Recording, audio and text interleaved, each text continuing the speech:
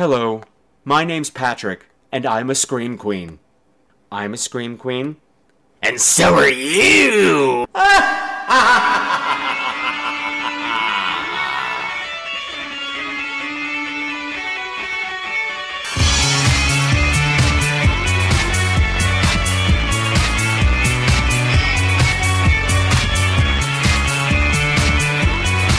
Hello again, my Screamers, and welcome to another episode of Scream Queens, the podcast where horror gets banned. This is episode 29, and tonight we're going to be covering everything that happened at HORRORHOUND weekend in Indianapolis. Well, the first day of it anyway, because that weekend was so chock full of crazy, it ain't gonna fit in one episode. There ain't enough lube or papas in the world, baby. So, in addition to all the drunken debauchery and public humiliation and embarrassment, Bradford and I are going to find out what it's like to be a sex worker being stalked by a killer with a lethal obsession. And then we're going to find out what's in the burgers at the Roadkill Cafe when we check out Cyrus, Mind of a Serial Killer. But wait, for those of you who weren't at HORRORHOUND weekend, you get to take a peep inside my nightmare closet, and you get to find out why I can't go to the YMCA without thinking of Sam Elliott in The Legacy. But wait! There's more! If you call right now, Betty and her husband Durwood are calling in a review of the Ozploitation monster flick Primal. You know what? Why don't I stop talking about it and let's just start doing it, baby. Right after a promo for a fascinating podcast. Hi, I'm Zombie Hunter Tony, a bit of a modern-day Renaissance man. In fact, I'm the author of Kings of the Dead. And I'm Coffin Nail Neal of No Real Fame. Over at Wasteland Wanderers, we discuss all manner of things, from how to obtain and purify water, to what is safe to eat, and even a little discussion on firearms. You know, it was very common back in, the late Western days to carry a rifle and a pistol that were chambered in the same caliber. You know, that way you didn't have to worry about, which one is my 45 long Colt round and which one's my 30-30. You know, you had them the same. And you see, while there may not be anything special about us, we do have a passion for survival and a keen interest to further our education. Zombies. Yeah, of course, we also like to discuss everyone's favorite shamblers. No, zombies at your 3 o'clock. Oh, shit. WastelandWanderers.com. Just a couple of guys out to save the world. Hey everybody, it's so great to be back and recording for you guys again. It hasn't been that much time since the last episode, but good lord, so much has gone on. I mean, not just HORRORHOUND weekend, but there's been, of course, other drama going on, which of course I have to share the juicy bits with you, because that's what this show's all about. Scary movies and juicy bits. Before we get too far into this episode, I want to say a huge welcome to all the new listeners who are here thanks to either meeting me at HORRORHOUND weekend or picking up one of the Scream Queens postcards that I pretty much slathered everywhere. It's great to have you here. Welcome. Just so you don't panic, I open every show by chattering about my life and my relationship and my dramas for about 10 minutes or so. And then we get into the scary stuff. So don't worry, we'll get to the scary movies really soon. But first we have to deal with scary meat. Oh, and before I go any further, I want to send out a huge thank you to Jeff Pappas, a.k.a. Crazy Lawnmower Guy, for doing the artwork and the new logo that is on the posters. And it's going to be up on the website soon. I know Mr. Brad's working on it, so you can all see it. But I'll be posting a picture, and it's really awesome. And people seem to really respond to it because, like I said, I left them out all over the place, and I knew they threw stuff out at the end of the night every night. So, at like 10 o'clock, I'd walk around and pick up whatever was left over, and really, I came home with almost nothing. So they all went. Yay for us. And yay for you who are listening now because of it. And Jeff, super hooray for you, and you are one of the contenders for Scream Queen of the Week. I hate to keep you in suspense, baby, but there's a couple of people who really stepped up this week. Who will it be? Only time will tell. Now, before I leave the topic of HORRORHOUND weekend for a little bit and get into the more fascinating topic of me, I just wanted to say I had a change of heart about this particular episode. My initial impulse was to dedicate the whole thing to everything that happened in HORRORHOUND weekend because it's so much. And as I'm doing it, it just turns out it was going to be really, really long. And I thought about years when I was not able to go to the convention, and I listened to some of my favorite podcasts when they were covering it. After a while, I got bored because I wasn't in on the fun. And I thought, do I want to put my listeners through that? I gave you guys homework to keep you entertained while I was gone, but do I want to rub it in your face for hours and hours and hours? Well, yes, I do. And also in that innuendo kind of way, but that's not the point right now. So sure, let's rub it in your face for a couple of hours, but then I realized there's so much else going on in horror right now. There's so many cool things. Do I just ignore it? Because, with shows haven't been coming out as frequently as I would like. Therefore, it might be weeks before I get back to this stuff. So I said, you know what, Patrick? Why don't you just spread it around a little bit? I said, you're right. So what I've decided to do, I'm going to do a regular show. I'm going to do a regular show. I'm covering some, I've got a Crapshoot DVD. I've got one from the Nightmare Closet. And then maybe I'll spend an hour or so talking about day one of HORRORHOUND weekend. That way the fun can get stretched out and it's not a one big overload. And therefore, if you're not there and you don't give a shit about Horror Weekend, you can still be entertained by us. Us. Anyway, prepare to be hearing about HORRORHOUND weekend for a really long time. But, like it, love it, it's the Queen's decision, and therefore it's law. So let it be written, so let it be did. Oh my God, you want to hear something scary about me? Okay, get ready. Fireside chat, everybody find a seat. I'm on the subway the other day, coming home from rehearsal with the New York City Gay Men's Chorus, for the summer concert that we're starting. And, I'm wearing my big leather jacket, so I'm looking all butch and scary. And I got my little knapsack, which is neither butch nor scary, but neither the point. And I just, casually scratched my nose. And when I took my hand away, I realized, oh, look at that. There's a big, crunchy booger finger sticking up off of my knuckle, pointing back at me accusatorially like, j'accuse! J'accuse! A good half an inch. One is kind of all crusty, but has just enough wetness to make it go like form a base on my knuckle. And I'm like, okay. So I kind of cover it with one hand, and I'm thinking, I don't have anything in my pockets. I think I have something in my bag to wipe it off. And I go to get something out of my bag, and as I do, I guess I jostle that finger, and I knocked the booger across the subway car. And I don't mean it plopped to the floor. I mean, it like I lobbed it across the subway car. It was like, pew!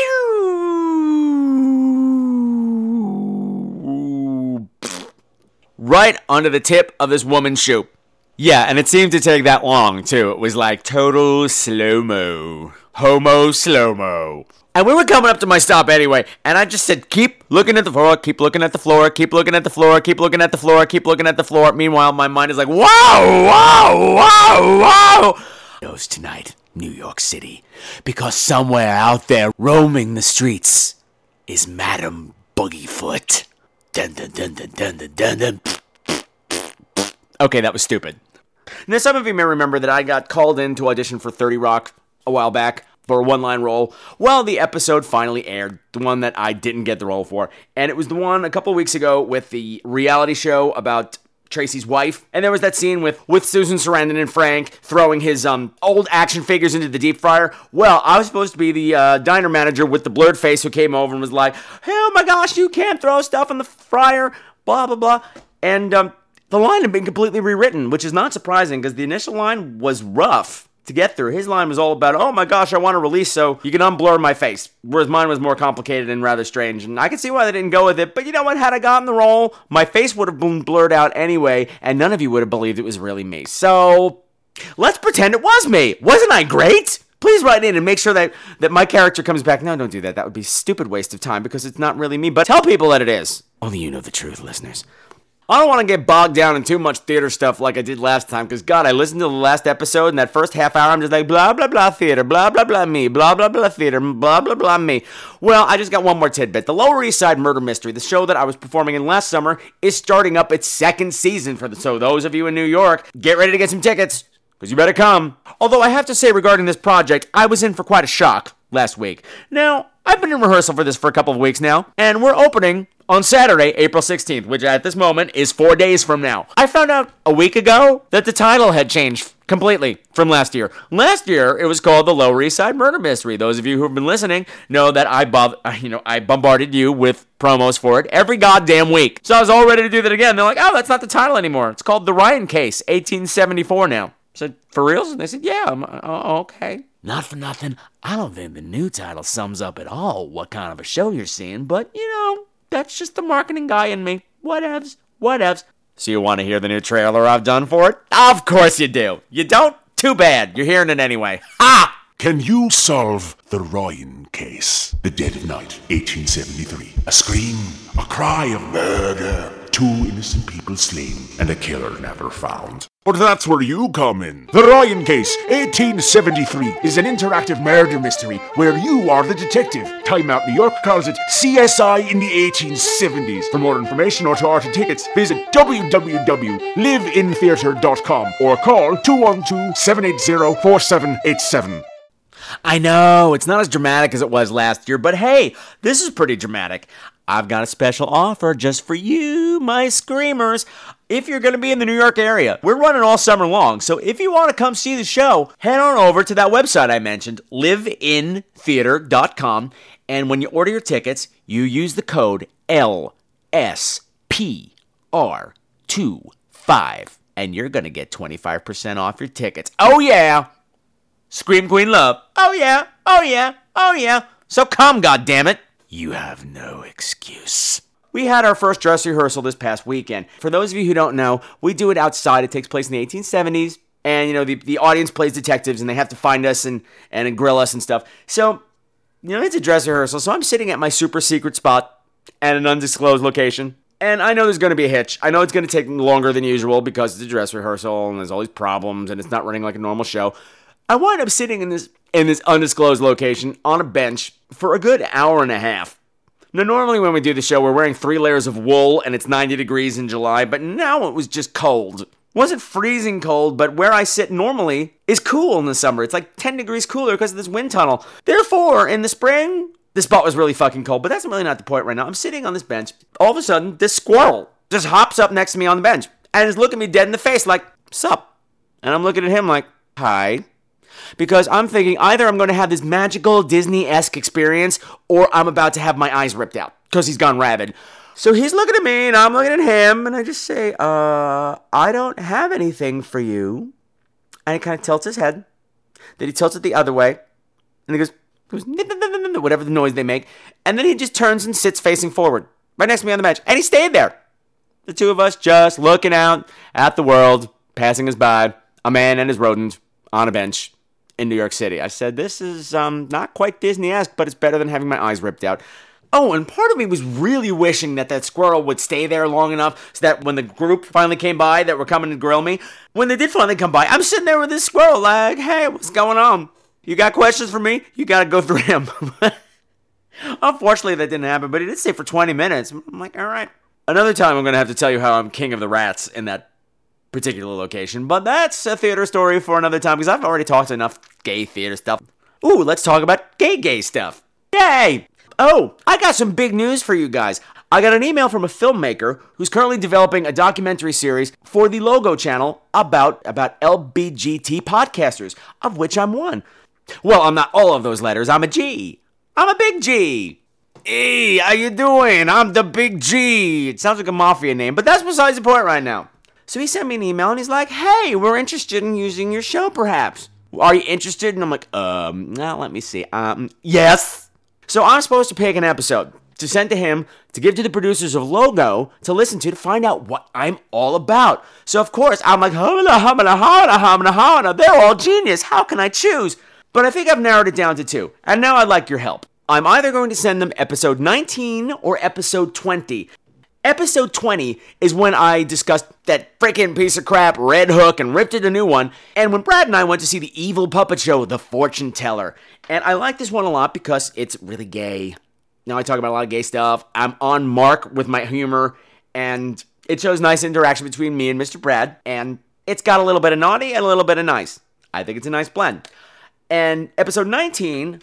on the other hand, is not so funny. It's the one where I reviewed my dark obsession with visiting hours with Michael Ironside. And also, I talked about that movie Grim Love where the 2 gay guys ate each other, literally. And I want to do that one because I think it's really insightful and shows me more at a different wavelength. You know, here's the super intellectual. Here's Mr. Big film critic with theories and theorems and I don't know whatever else. My other reason for wanting to go with these 2 episodes specifically has to do with the music.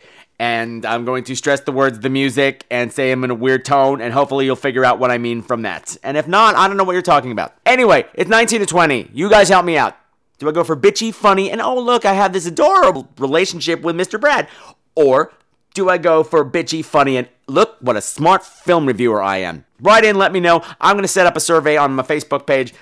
Because seriously, wouldn't that be neat? To have me in this show on TV, spreading the word to all those little Scream Queens out there who don't even know they're Scream Queens yet, letting them know that there's a safe haven for them to come home to. Come home, children.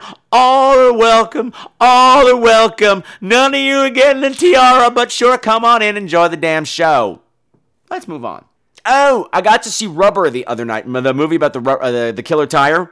I'm not going to talk about this week because I got a shit ton of other movies to talk about. But I just wanted to say, I'm not saying it's good. I'm not saying it's bad, but I can honestly tell you I have never, ever seen anything like this movie. Make of that what you will. Whether it's good, whether it's bad, it is unique. I'll also say this about it. Horror fans, this is definitely an art film with horror overtones. It's not a horror film with art film overtones. I think it's going to be a divisive movie. You know what? Just fucking go to see it. Support independent cinema. God damn it. It's an original fucking idea in the movie theater.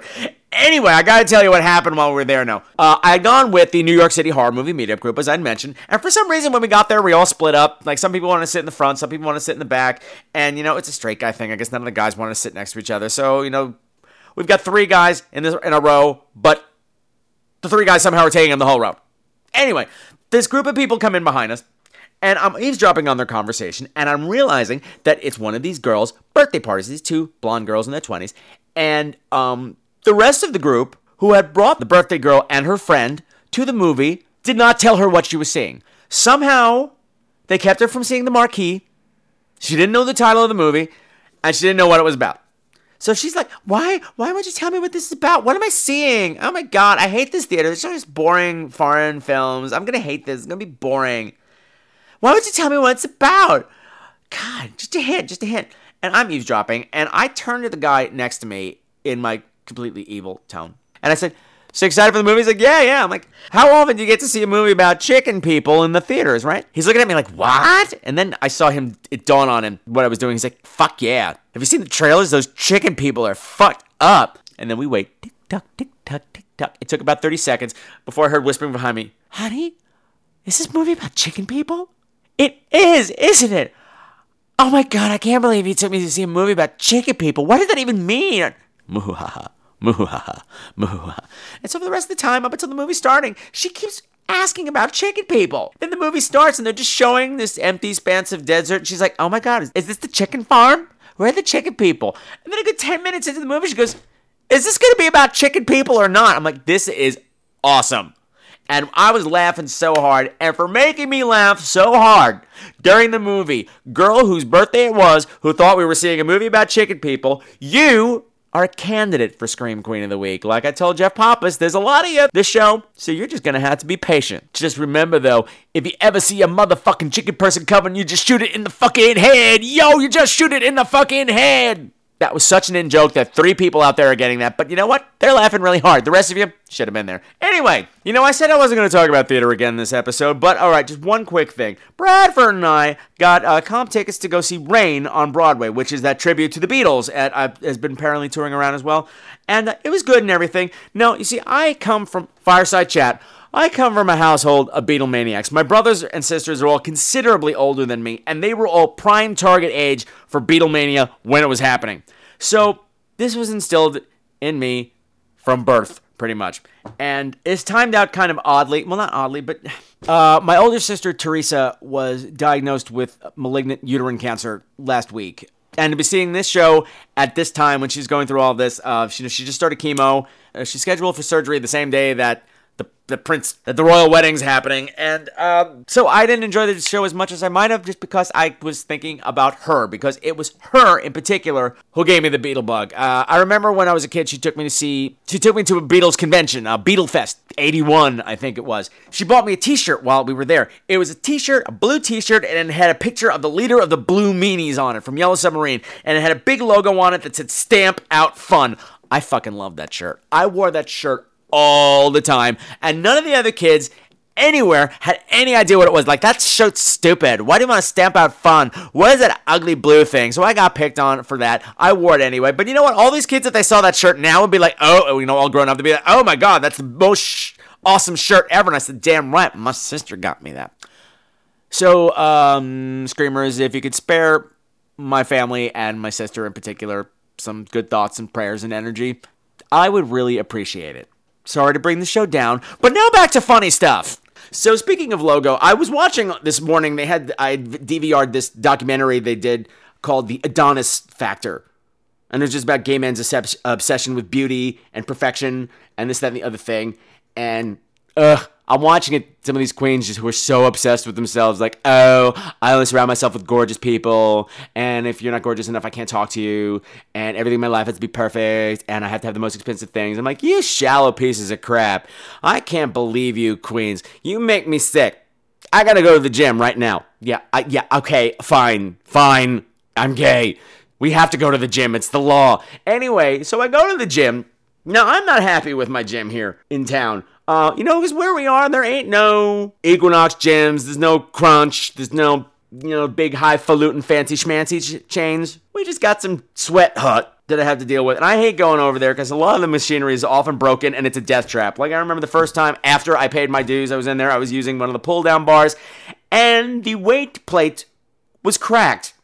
So I pulled down once, the two sides of the weight plate just come crashing to the ground, and I went zing across the room. Yeah, hilarious, but I could have died. Did the management care? No. Should I have asked my money back? Yes. Did I? No.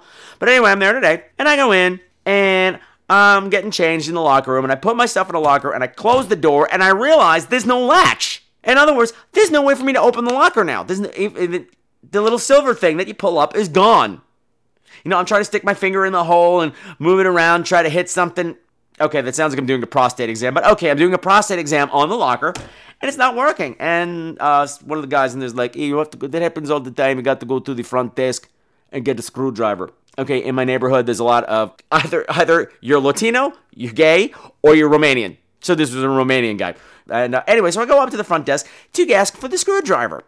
Now, there's this woman up there that I've had a run-in with before. She's only there on Sundays. And I see that it's her. I'm like, oh, fuck. And I'm like, okay, I try to explain the situation. I'm like, hi, I just put my clothes in the locker, and there was no latch, and now I can't open. She's like, well, you've got to buy a padlock. I'm like, no. It's not nothing to do with the padlock. She's like, no, you just can't go put in your clothes in the locker unless you have a padlock. It only costs $2 or $3. You got to put the padlock. I'm like, no, ma'am, that's not the problem. Even if I had a padlock, I have a padlock. There's no place to put the padlock because the latch is gone, and now I can't get my clothes out, and I'm going to have to go home naked. She's like, want me to give you a screwdriver so you go in and break it even more than it is? No, absolutely not. You just got to go to the hardware store and buy a padlock. I'm like, okay, bitch, hold on now. Give me the goddamn screwdriver. Eventually, she gives me the screwdriver. I go in, pip-pop. It opens right up. I get my clothes. While I'm in there, not one, but two other guys were like, hey, can I borrow that screwdriver? I can't get my door open either. So clearly this is a chronic condition. So I get the screwdriver back, and I'm like, oh, by the way, there's other people in there that are having the exact same problem. You might want to fix your equipment. And she starts rattling at me in Spanish, and it's rapid fire, and it's really angry sounding. So I'm assuming I'm getting my face chewed off and covered with obscenities. Now, I'm an idiot. I took German in high school, so I'm like, I got nothing except from what I learned on Sesame Street. And so she's just going on and on and on and on and on. And so I walk over to the door and I open it up, and then I turn around and I look her in the face and I say, no, hey, pedito esto, which means I didn't order this, which had absolutely nothing to do with the situation, but I just felt okay ending the conversation with something in her tongue. But I was so fucking angry. Fueled on by the fact that like an hour before I went, I got a pre-recorded call from her on my voicemail saying, hello, it's not time for your membership to review, but how about you come in and we give you a great deal on a new membership? I'm like, fuck you and your new membership. You are forcing me to be excluded from other gorgeous gay men on the planet because you can't fix your lockers, bitch. But anyway, this other run-in that I had in with her that was just as annoying, but quicker. I'll go in on a Sunday. It's 3 o'clock. It closes at 4. I walk in at 3 o'clock. She goes, we're closed. I'm like, it's 3 o'clock. We're closed. No, but you say it's the sign says you're open. No, but closed. You don't have time to do nothing. I'm like, I'm doing cardio. I'm going to be done in 20 minutes. Nope, no time. You're closed. And she goes, what's the matter? You don't speak English? Cerrado. I'm like, oh, no, she didn't. I said, excuse me? She goes, cerrado. I said, abierto. So she goes, cerrado. And I said, abierto. She said, Cerrado. And we said, Alberto. And it went back and forth and back and forth. I suddenly realized I was trapped in some vignette from Sesame Street. And I stormed out in a huff, which I often do from that place. So fuck this woman. Fuck you, owner of Total Fitness and Karate, for hiring this bitch, for not fixing your equipment, and from keeping me from sweating into the oldies. So I'm pissed. I come storming back to the apartment. Boom, boom, boom, boom, boom, boom. Blah, blah, blah, blah. But Mr. Brad is sleeping, and I'm like, rah, rah, rah, rah, rah, rah. He's like, why are you talking like the penguin? And I give him that glare like, He's like, oh, okay. You want to just go to brunch? Calm down. I said, ooh, brunch. Because, hey, one gay church is as good as another. If you can't go to the gym, go to brunch. So we do, and it's lovely. We have a nice time, and we have Bloody Marys. And on the way home, the most remarkable thing happened. We're walking along the street, and these two little girls are passing us. One girl's running, and the other girl's, a good 20 feet behind her, just skipping. And the one in front, she passes us, and she turns around and yells to the one who's skipping, and she goes, hurry up, you're losing the race. And the other girl just keeps skipping, and she says, you know what? I don't care if I win or lose the race. I'm having too much fun skipping. And I looked at Mr. Brad, and I looked down at the back of the little girl, and I'm like, atta girl, there's a life philosophy for you. I don't care if I win or lose the race. I'm having too much fun skipping. Eat that, Dr. Phil. Put that on a fortune cookie and stuff it down your bib. Okay, that's enough about me. Let's get to the fucking weekend, shall we? So let's put on some spooky boogie music. So put on your spooky boogie shoes, because it is about to get wicked. Beware of the blob, it creeps and leaps and glides and slides across the floor, right through the door and all around the wall. A splotch, be careful of the blob.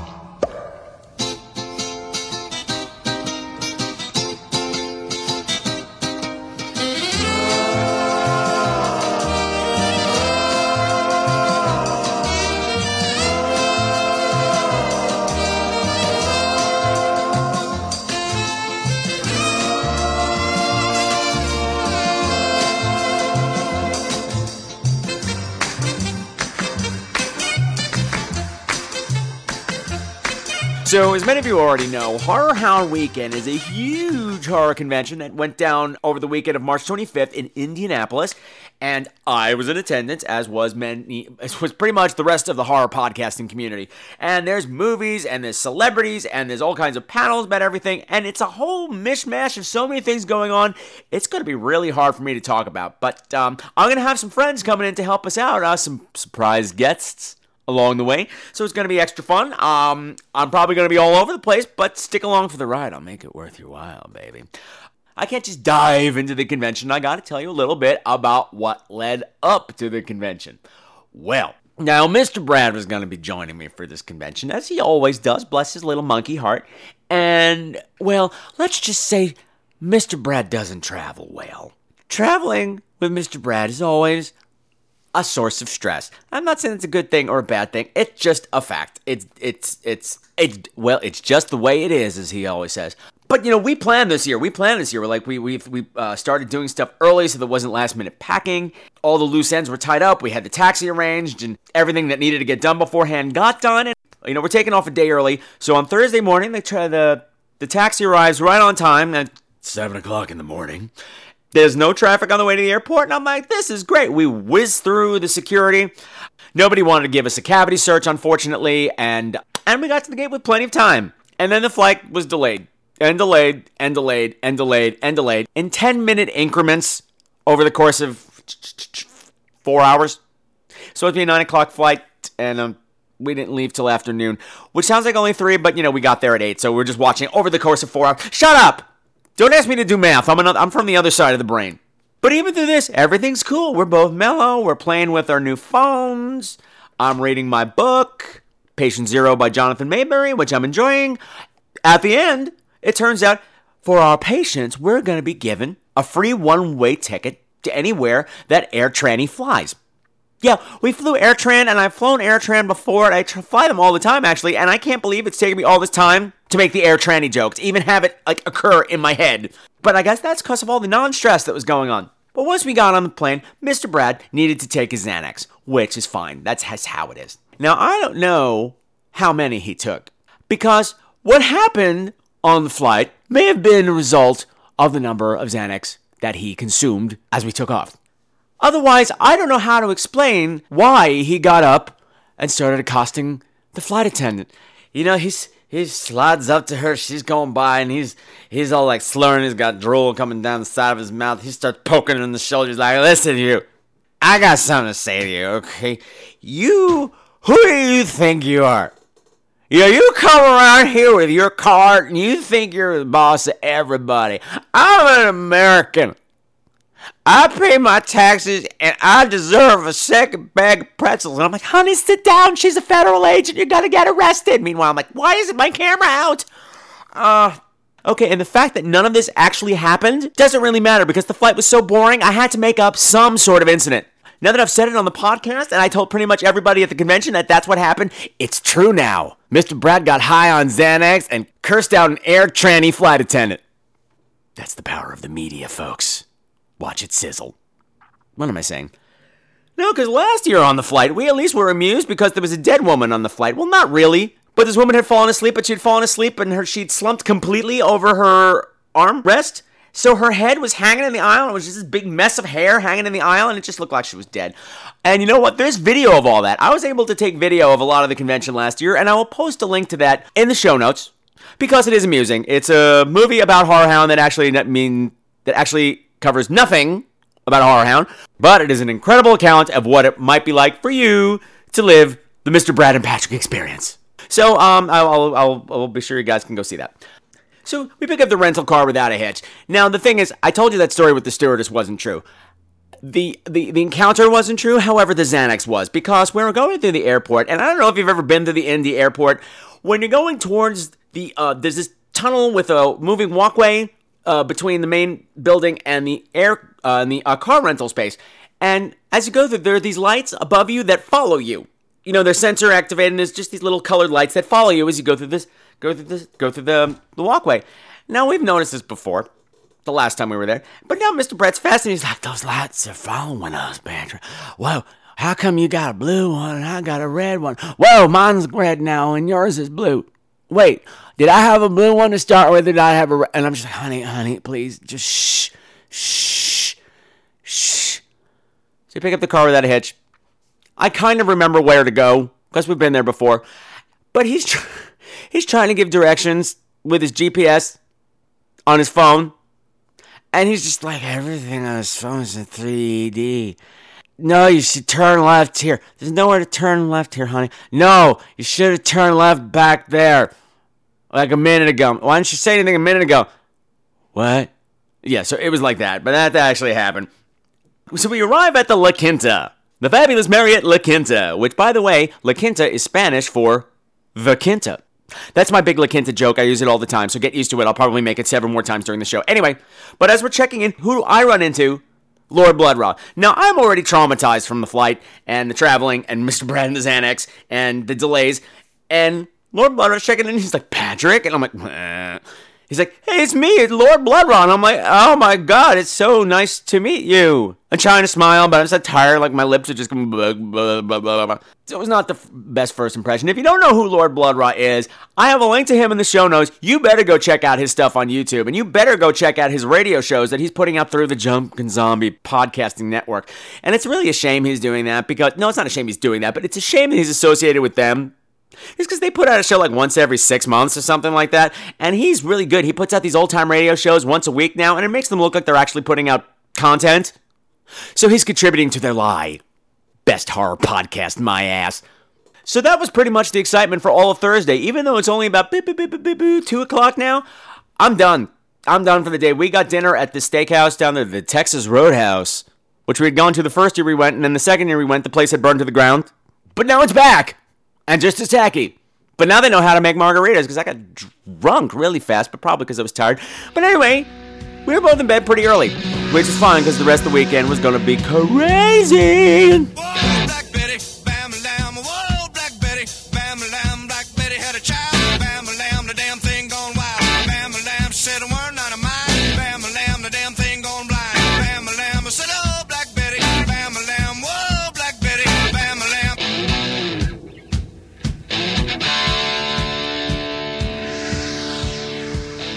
Okay, so as I talk about HORRORHOUND Weekend, I would be remiss just to talk about it by myself the whole time. So, to help round out the full story of the weekend, I am proud to introduce the inimitable Mr. Brad. Who's that superfly motherfucker?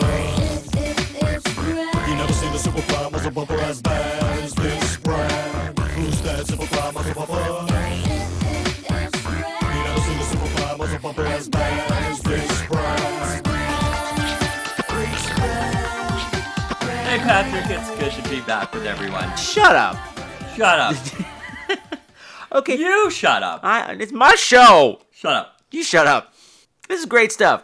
Anyway, you had some stuff you wanted to share about the pre-stuff, about the journey in, and... Well, this is our what, third time going to Indianapolis? No, it's the third time. It's the third time. No, it was definitely the third time. It's the third time. Because, for some reason, flying in and out of Indianapolis has always got some issue. Yes. You know, the first year, you got to fly back, and I got to stay the extra night. No, that was the second year. The second year was when we had to return the car. Oh, yeah, you're right. And I decided to have a nervous breakdown because I was going to be trapped again. Yeah. Yes, you're right. That was fun. And then had to, go through all sorts of security because I was sweating out bullets. See, I mentioned before, folks, travel for us can be stressful. I rest my case. And I'm a nutcase. I didn't say it. And then what happened this time? We get to the airport and we're immediately told our plane is going to be delayed because of mechanical problems on the arriving flight. Mm-hmm. Nothing like making me, excited to go. Yeah, but it didn't make you freak out either. We were both very calm the whole time, and you were playing with your thing, and I was playing with my thing. Our phones and iPads, not our things. Our pads. Our gadgets. Our doodads. Doodad, oh so aside from that, the trip... oh doodad, yes. oh doo. Podcasting gold, ladies and gentlemen. Yes, I said, aside from the delay, the trip in was pretty uneventful. Yeah, and we got to the hotel. No dead woman on the... And we immediately got to check in, and because it is such a great place, and there was nobody else there, we got our choice of rooms at the La Quinta, and, what does that mean? The Quinta. Exactly. See, I told you that would get repeated a lot this show. And then we got to go have dinner, and we got to go to one of my favorite places. Last year, it had burned up. Uh-huh. Completely down to the ground. Brad's fault, by the way, yes. Then it was rebuilt. I told him not to light his fart at the table. Still crowded as hell. But it was the Texas Grill Steakhouse. Mm-hmm. And I just have to say, it was no PJs. Yes, it was no PJs. Yeah, but the one thing about our room at the La Quinta, yes, we did have our choice of room, and it was on the side of the hotel that we wanted. It was really close to where the convention was going to be, but it turned out to be a handicapped room. So the bathroom had all those bars to help you around stuff. And the jungle gym. The jungle gym, if you will. But we discovered over the course of the weekend that when you handcuff Brad to the jungle gym, it makes a lot of noise. Well, yes, there was that. But there was also the discovery that the toilet seat, I don't know why a handicapped toilet seat is like 6 inches thick. Okay, this is very undignified for me to even bring up, but it's hard to poop on one of those things. Brad said it first, and I had to verify. No, I said it first. No, you went in and sat down, and you talked about how your feet dangled. My feet were swinging like Shirley Temple, like dee-dee-dee-dee-dee, on the good ship, lollipop, and... all I could think of was little Tomlin in the big rocking chair. Yeah, going... yeah. Yes. But then you laughed at me. You ha ha ha, and then he was in there before. He's like, "Oh my God, it is hard to poop in here." There's no... And I'm thinking, man, I realized that even a poop stick would not help us. Okay, but that's another show. They don't know what a poop stick is, and you guys don't need to know what a poop stick is. It's not a dildo, by the way. Anyway, so yeah, that was pretty much the first day. Nothing like the first day last time, full of trauma and weird women in the lobby, but we've talked about that. So it's the day of the convention. And Bradford slept in late, had a nice breakfast brought to the room by his honey. That's me. A waffle and a cinnamon roll. Mm-hmm. And I didn't even have to hear about Charlene and her hair. Yeah, well, you guys will have to watch the HORRORHOUND video from last year that I'm providing a link of in the show notes to find out about Charlene, because she's worth the trip. over to YouTube. Anyway, please continue. So nonetheless, we had the great breakfast. Then we got there. We were able to register. No. Mr. Brad is sleeping. So I have to go out and do all the shopping. You know, I got to go out and get the groceries for the weekend, the booze, and lunch. Booze. Yes. So I should never have left the hotel because the whole trip was just disastrous. So, you know, I go out in the rental car and I go over to the Kroger. You know, and I buy, you know, chips and stuff and soda and mixers and whatever, what have you. I buy 3 bottles, 2-liter bottles of Diet Coke. And I get to the register. It's one of those self-checkout things. I forgot about this. Yeah, well, I didn't. I do this self-checkout thing. No big deal. We have them at home. I'm zipping through. The thing that confused me was that the bagging area was on this carousel thing. I hadn't seen one of these before, and there was some skill to it. Because, you know, one bag would fill up, and you weren't allowed to take the bag off. You had to spin it around. And I overstuffed one of the bags. I put the 3 soda bottles in one bag. I spun it around, and they just flew off, landed on the ground, and all 3 of them exploded. And I don't mean just like started leaking all over the floor. I mean 3 of them were sunflowering, like sprinklers, just spinning. It was awful. And, you know, one stands there, and one wonders what is to do. Should I just walk away and pretend somebody else did it? But I can't void out my sale.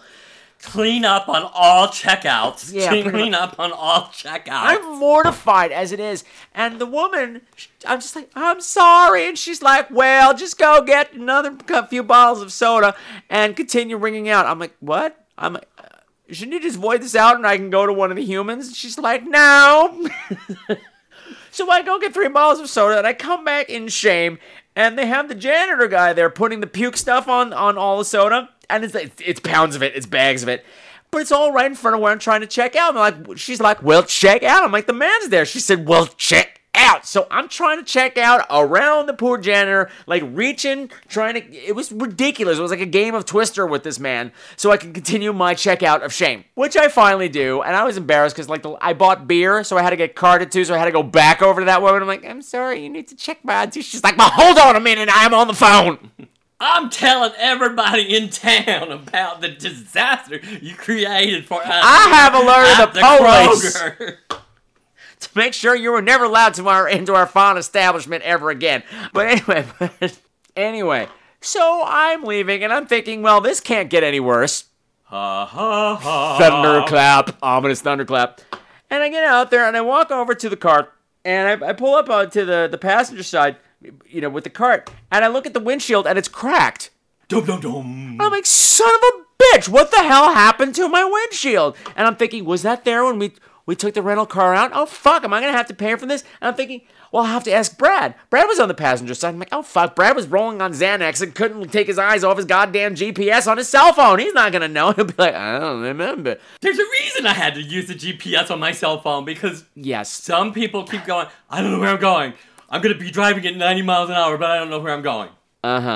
Anyway, I'm panicking, and then I notice stuff in the back seat. I'm like, where did those stuffed animals come from? This isn't my car. I'm trying to open the car next to my car. Luckily, it wasn't alarmed. So I'm like, you know what? I hope this is a security camera. I'm in Indianapolis. I can get shot. I don't know what this neighborhood's like. There's roadhouses, so people might be gun happy. So I just pack my stuff up and I leave. I go to the liquor store and meet the friendliest worker in the world. As soon as I get in there, I'm like, hi, can I get a bottle? And he's like, are you with the horror convention? Yeah. I could just tell. I'm like, oh, so I'm ugly. No, I'm not even going to leave that part in. No. But he's making up. You got a car. He's making all this conversation. He's just like, oh, I think it's just great for our economy. It brings in so much business. And I wish I can get over there and see it, but I got to work. Oh, and I'm like, can I just get my fucking booze? Anyway, I get the booze. I go out to the car, and I'm sticking the key in the door. And I'm like, why won't this turn? Why can't I open this door? Dum dum dum. Because it's not my car. Again. And I'm like, oh, God damn it. So now I got to get him his lunch. Because Miss Thing can't get her ass out of bed. So I go to the Arby's. There's too much of a line to drive through. I go in, pick up the food, get everything into the car. Cats love podcasting. Get everything into the car. And as I'm pulling out, I get cut off by this big van that was going to the drive-thru. And they start honking the horn. And they roll down the windows, and there's these two 20-something girls in there, and they're pointing and they're smiling, and they're waving and they're pointing and they're smiling, and they're mouthing stuff at me. And I'm like, what's going on? I'm looking at them going, do I know these girls? No, I don't know these people. Oh, I figure, they must recognize me, and they're just saying hello. I just don't know who they are yet, so I'm waving like, hi, how you doing? Egomaniac, hi, how you doing? And I'm driving back to the hotel, and I'm thinking I'm a badass. And literally on the radio, I was listening to some oldie station, and they're playing Bad to the Bone, like, da-na-na-na-na, Bad to the Bone, da-na-na-na. So I got the window open, I got my arm out, I'm like, I am badass. And then I get to the hotel, I get out of the car, and I stand up, and I realize that my drink container was on the roof of the car. And the girls were just trying to signal that I did not cause an embarrassing accident in the middle of the highway. Now, what's more hilarious to me is the fact that you drove all the way from the Arby's. It's on the corner. It wasn't back that far. to the hotel, and the drinks were still on They were top still of fine. the car. Hey, safety girl taught me well. Even when it's non-alcoholic, I don't spill things. But yeah, so my day's not starting well. But anyway, the convention's finally starting. I go over, I register both of us, and that's cool. We get a little wristbands, and the freaks are arriving. Yay! So I'm starting to see people. I think the first person I run into was Stewie D from the Obscure 80s podcast or Wrecking Crew Radio, whatever the fucking show they're doing is now these days. God, you said Wrecking Crew and the cat knocked over the Yeah, how about stuff. that? Ha ha ha. And he was standing out in the parking lot with Steve from JFMP, which is just another fucking movie podcast for those who don't know, and his lovely wife, Lisa. And I took the opportunity this time to present Stewie D with a very valuable prize. See, I obtained for him and certain other select individuals over the weekend some swag from the premiere of Mega Python vs. Gatoroid that I went to and covered some episodes ago. Yeah, I remember those big buttons I told you about that we got that said either Team Tiffany or Team Debbie? Well, I scarfed up a whole lot of extra ones, and I gave my first one to Stewie, and he wore it with pride. He probably spanked to it later, but, Steve was jealous. But I gave him a butt plug, so it was okay. Butt plug, yay! In joke, we'll explain that later. And anyway, Brace and Brad finally joins us, and I wanted to catch the first movie of the day, which is a movie called Lethal Obsession, which sounds like a Lifetime movie to me, but that's besides the point. I don't really want to see it that bad. I saw the trailer, and I didn't think it looked great. But however, it had our friend Marv Blauveld in it. And he started his own production company as well, called Muscle Wolf. This was not a Muscle Wolf production, but Muscle Wolf specializes in muscle boys. And they realize that they cater somewhat to the gay community. They don't necessarily make gay movies, but, they have really hot men being all muscly and stuff in it. And I figure I would be a bad gay podcaster if I didn't go to something that Marv and his studio was somewhat affiliated with. And I'm flying solo because Brad is dealing with pussy problems. And, but before we go in, I run into Mike from the Cadaver Lab and Stewie as well, and they're kind of on the fence about going in. The woman who started it was tooling around, trying to get people in, and the woman is smoking out. She's got a great ass, this hot redhead. Redheads are all hot by nature. Am I correct, Mr. Brad? You're very correct. I know and I'm correct. She's got big boobs. Big boobs and a nice hot ass. Big titties and lots of ass, as Carmen Electra would say. Great big titties and lots of ass. And a ginger, nonetheless. Yes. Well, they're like, she's in the movie. We don't want to see it. And I said, she plays some kind of sex worker, so she probably gets naked in it. So they're bolted in. And the funny thing about Mike from the Cadaver Lab, I always make fun of him, teasing him that he's a big closet homosexual. Just because every time I run into him, we have weird gay encounters. Like the very first time I met him was at the first HORRORHOUND. And I met him because he gave a business card to Slug from the Slugcast to stick down my ass crack, as I was bending over a table and apparently my ass crack was hanging out. So the only logical thing for him to do was to stick his business card down it. And I got a paper cut from it. So I always joke that Mike from the Cadaver Lab met me by splitting my ass open. Hilarious. And, his show is him and the other guy, I don't know what the fuck his name, they're always talking about their junk and touching each other's junk and making out. And I'm like, okay, whatever. And then I met him. I'm like, hey, Closet Case, how you doing?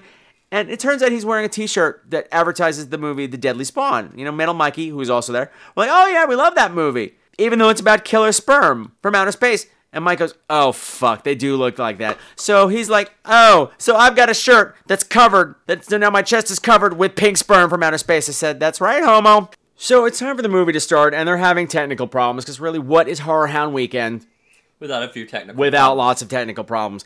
And they can't get the projector to work, so eventually they wheeled in a 14-inch television for us to watch it on.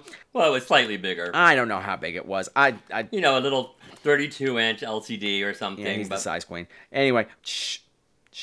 But I said, well, this isn't very classy, but then again, neither is the movie. So the movie, you know what? Let's take a listen to the trailer.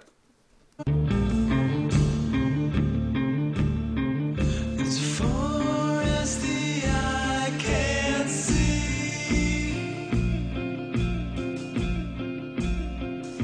forever. Well, for starters, Miss Waters, I need to know if these girls had any relationships outside of working for your webcams. Were they friends? Were they lovers? Did they even know each other? Each girl has their email address listed on the site. I don't run a dating service. What these girls do on their own time is none of my concern. I don't even know anything about these girls. They send me the information, needed to send them a check. They make me money detective, and in turn, I send them money. So, in case I'm not making myself clear, this is a business. It's not about slumber parties and pillow fights.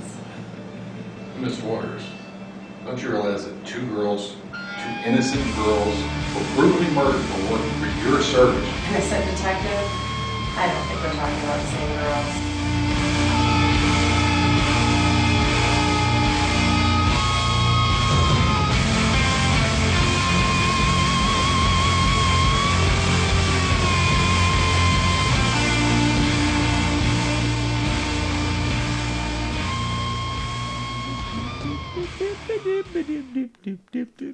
Okay, so if you didn't gather from that, Lethal Obsession is about a sex cam site called obsessioncamera.com or something. It doesn't matter, some sex cam site. And Sounds like you're saying sex camp site. yes, it's sex camp.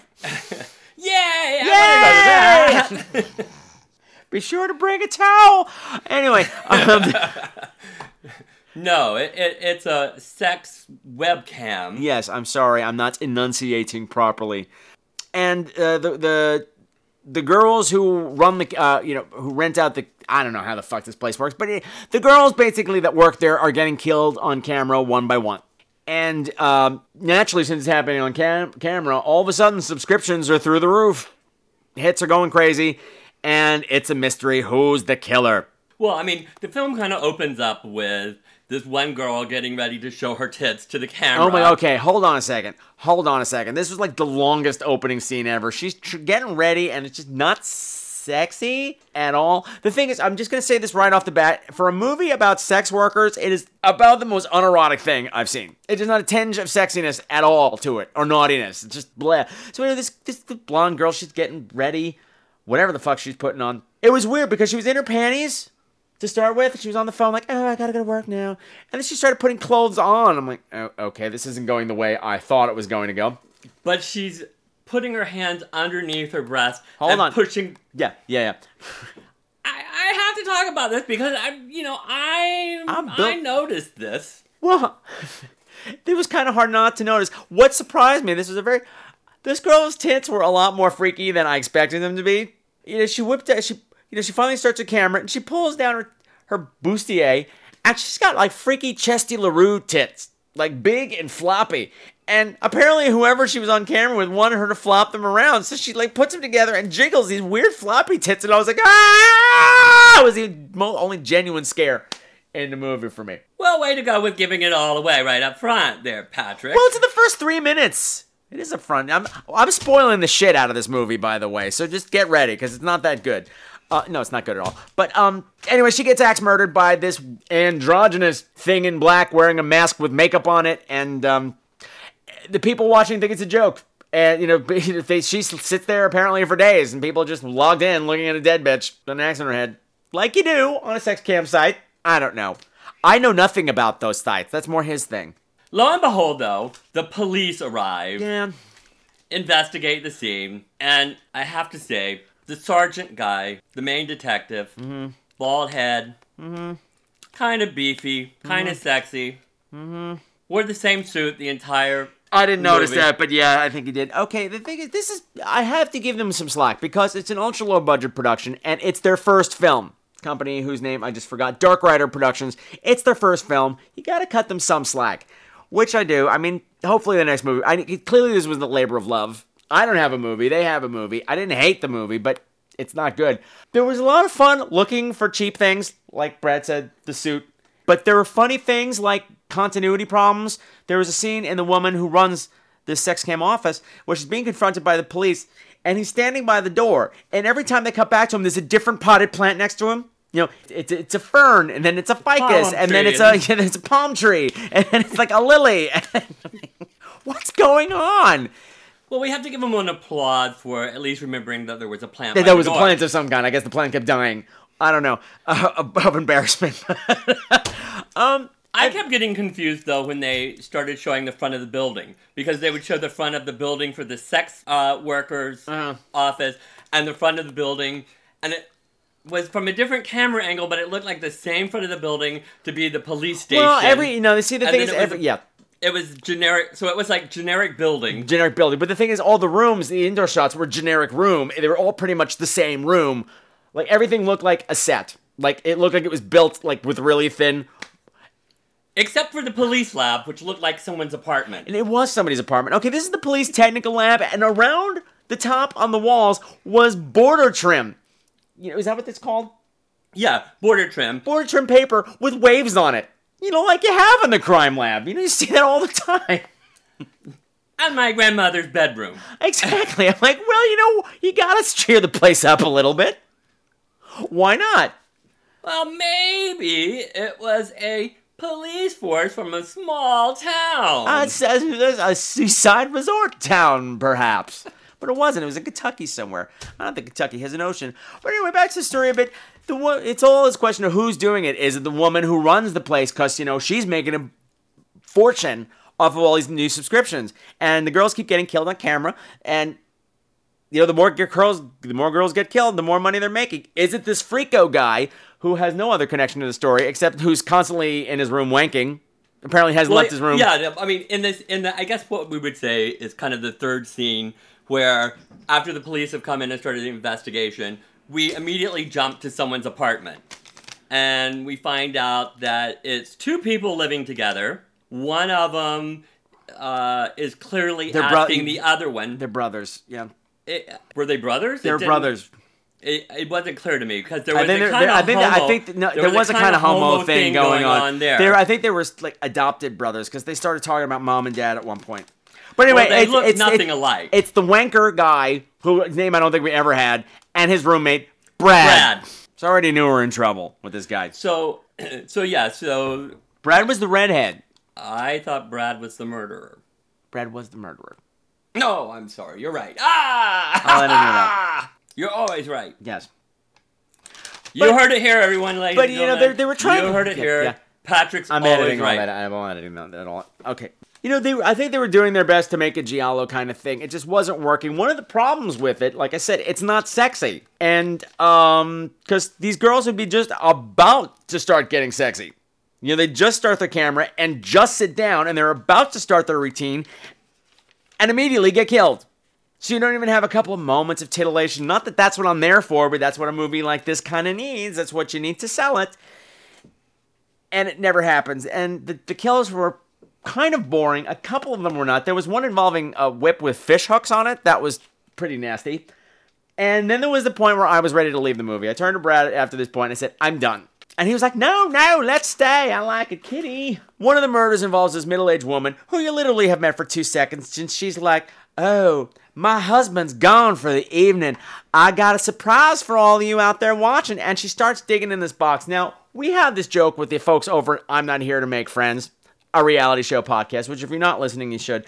Every time on a reality show, when they're like, so you want to know what you're playing for?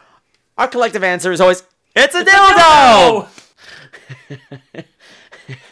So the question would be... Do you want to know what your reward is? It's a dildo! And the prize package including dildos! So I turned to him and said, it's a dildo! And then she opens it up and guess what? It's a dildo! It was a dildo. Of course she didn't get to use it because immediately it gets pulled away from her and he beats her with it. And I'm like, oh my god, did we just see a death by dildo? But no, she just got knocked unconscious by it and I said, that is some dildo. But then it got it had to escalate it into area I didn't enjoy. He whipped out this thing.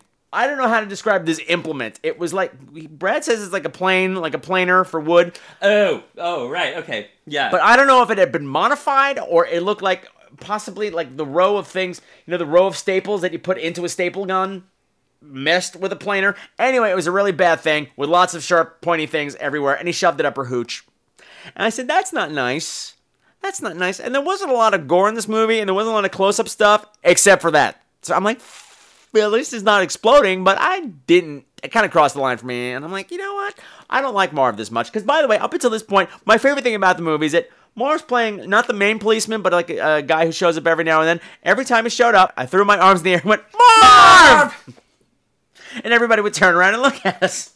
But Mr. Brad wanted to stay. Well, I felt like after an hour or something, the movie was going to end up, and I didn't want to leave and find out how it didn't resolve. Yeah. Because it looked pretty obvious what it was going to be. Yeah. But if it had a twist and then people started going, oh, you missed the best part. At the last 5 minutes, you missed the last 5 minutes of the best part. Yeah. I don't like to walk out of movies, but this one crossed the line with me. It was too early in the weekend for this, and but we stayed. Yeah, we didn't know that this was going to be a weekend where instead of exploding, it was all going to be imploding. Yeah, or just shredded. Julianne the vagina. Ew. It also makes Julianne vaginas. But okay, spoiler territory. It turns out it's the wanker guy's roommate, because he hasn't been spending enough time with him. He's spending too much time wanking to the site, and not enough time with him. And I turned to Brad, and I said, why is it that in movies, the asshole character is always named Brad? And he just said, I don't know. I said, no, I know why you wanted to stay to the end. It's some weird Brad connection that you got. And you're like, oh, I want to see what Brad does. Brad's going to be bad. You can't spell Brad without bad. That's what it's about. And I'm trying to look at my notes that I took, because I was taking notes in the dark, and they're pretty much illegible. But I'm kind of amused at some of them. I wrote wiggly toes. I have no idea why. I think that was talking about yourself. Yes, it was me. I was just like, oh, I have such wiggly toes.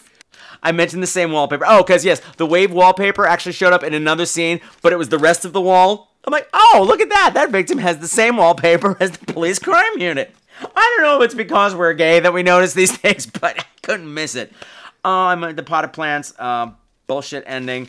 This was something that I liked.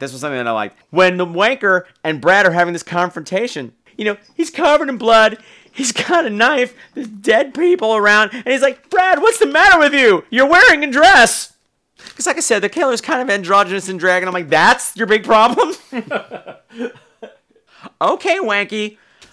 Yeah, so it turns out that Brad decides to kill the dirty girls. His roommate, because the voluptuous girls are destroying his whatever. Yeah, so it's a Brad thing. You wouldn't understand. It was not a good movie. I didn't hate it because I was amused by it, and I wouldn't recommend it. But apparently, a lot of people were violently opposed to it. Like, I saw Mike from the Cadaver Lab afterwards, and he was ready to strangle me for suggesting that he go in and watch it. And that's kind of what it's all about sometimes, ruining the weekend for somebody else. Any final thoughts? Nope. Me either. Marv!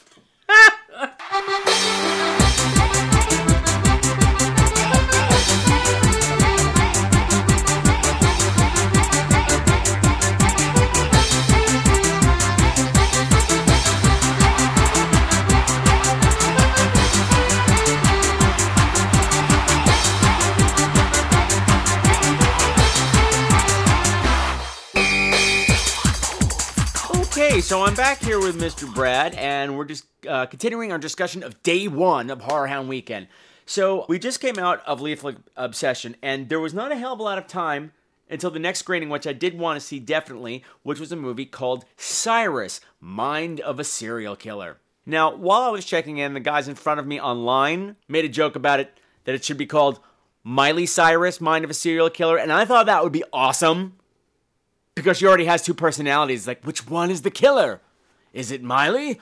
Or is it Hannah Montana? Dun, dun, dun. Yeah, no. It's Billy Ray Cyrus. Yeah, it's Billy Ray Cyrus. Yeah, nobody else thought it was funny the entire weekend, but did that stop me from repeating it over and over and over again? No, absolutely not.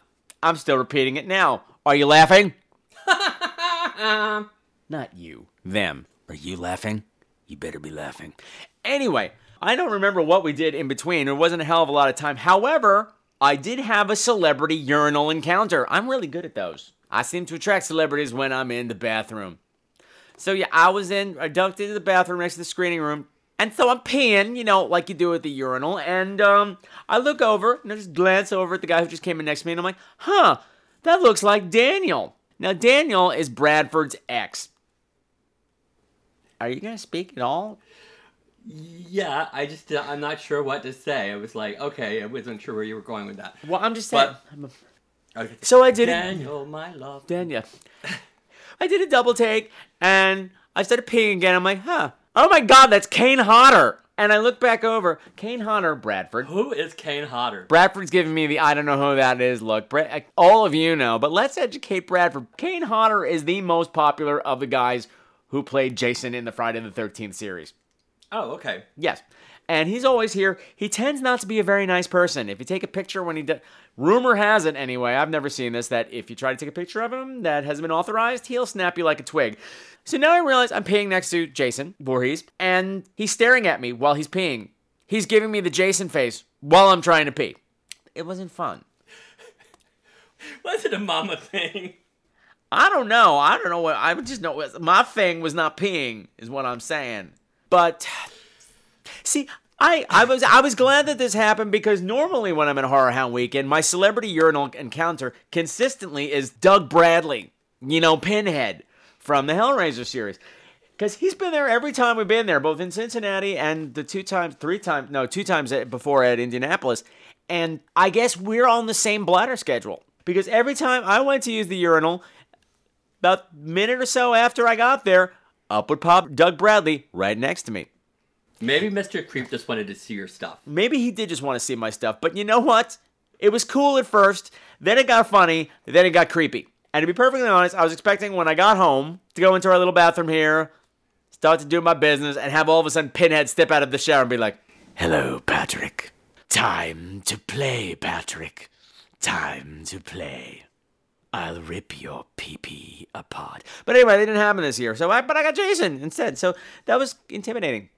Anyway, it's time for the next movie, so in we go to see Cyrus, Mind of a Serial Killer. Let's take a listen to the trailer, Bradford. You think? Okay. I'm standing in front of the Featherbone Bar. This is the last known place that Vicky Alvarez, Tina Holt, and Chloe Espang were last seen on that fateful spring night of 5 years ago. Hey, mister, is this place closed? Their disappearance and that of over 200 other Easter State students still remains one of the most perplexing mysteries of our time. So, what do we got? Some local claims he knows what really happened. Nutcase? Probably. It's Maria Sanchez with Last Steps. So you want to know about Cyrus? Cyrus Downs. He didn't have any skills to speak of, but one thing he could do. If they're in that box, they're gone. You're next. I'm sorry, I find that a little incredible. That don't change the truth.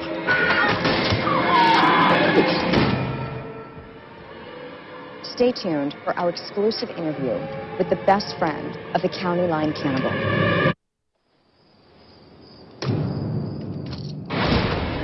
Hell to pay.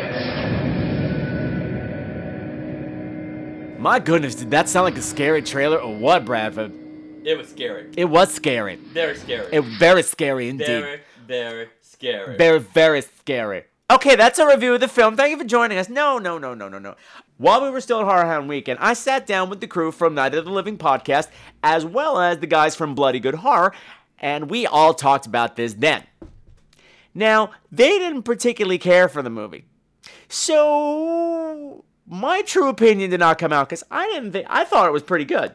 Yeah, I thought it was pretty good too. And you got swayed when everybody was there talking to you. And No, I did not get swayed. I let them talk, and I made my opinion known, and I did not get into an argument with them. I stated my points. So if you want to hear that review, both shows put that review out on both of their feeds. So you can find that at notlp.com or at bloodygoodhorror.com in whatever episode they're covering Horrorhound Weekend. You want the real dirt on the movie? Here it is. Sit down. Okay, now, if you didn't get this from the trailer, the story starts with Danielle Harris. You know, Danielle Harris, who's in freaking everything these days. But anyway, she plays this assassin. Well, she's not a news reporter, but she's working for a show. It's like a 48 Hours mystery kind of thing. Yeah, an unsolved mystery. Yeah, unsolved mystery. Crimes. Yeah, and she's come to the small town. She's investigating the... There was a serial killer on the loose in this area forever. There's been over 200 disappearances over the years. Her show is called Last Steps, and from what I gather, the show's concept is they've tried to figure out the last steps of murder victims. You know, what they were doing just before they died, that sort of thing. Try to recreate that and maybe solve the case that way, I guess. Right. Well, and I think it's missing, not just murder cases, but missing people, because I don't think they've proven that any of the girls were ever killed. Yeah, they haven't. No, the girls were never found, but I think they're presumed dead just because there's been so many disappearances in the area. They said there's over 200. So they're investigating these 3 particular girls who were the last people to disappear, and it's been quiet for 5 years. So they got a tip. They got an anonymous tip over the phone to come to my farmhouse, and I'll tell you exactly what happened to those 3 girls. So her and the cameramen go out there, and the house belongs to Lance Hendrickson, you know, from Pumpkinhead and Aliens, and, you know, another guy who's in frickin' everything. And he sits down and tells them all about Cyrus. How Cyrus has been killing all these people. When you start to listen to him speak, you start to wonder, did he actually kill these people? Yeah. And he reaches behind him, and as they show in the trailer, he pulls out this box, opens it up, and it's the driver's license of all the missing people. Hundreds and hundreds of driver's licenses. Because Danielle Harris and her dude, they're like, yeah, who's Cyrus? That's all you got. You have no proof. He's like, you want proof? Here you go. And that's it. He throws them out, and they're like, well, we can't just leave it at that. So they arrange another more private interview, provided the cameras aren't running, which they are, because, you know, that's how news people are. And he starts to tell them the story of this guy Cyrus. He used to live there. The movie gets kind of hard to talk about because it's flashbacks in flashbacks. It goes back and forth in time. Different actors are playing Cyrus. But basically, Cyrus was this presumably mild-mannered guy who married this slutty red-haired wife, you know, because it's always the redhead that causes the problem. Basically, she cheated on him the day he was opening his dream restaurant roadside stand thing that he always wanted to open. He caught them doing it. He murders them both, he kills their baby, and for some reason turns them all into hamburger and serves them as burgers at the roadside stand.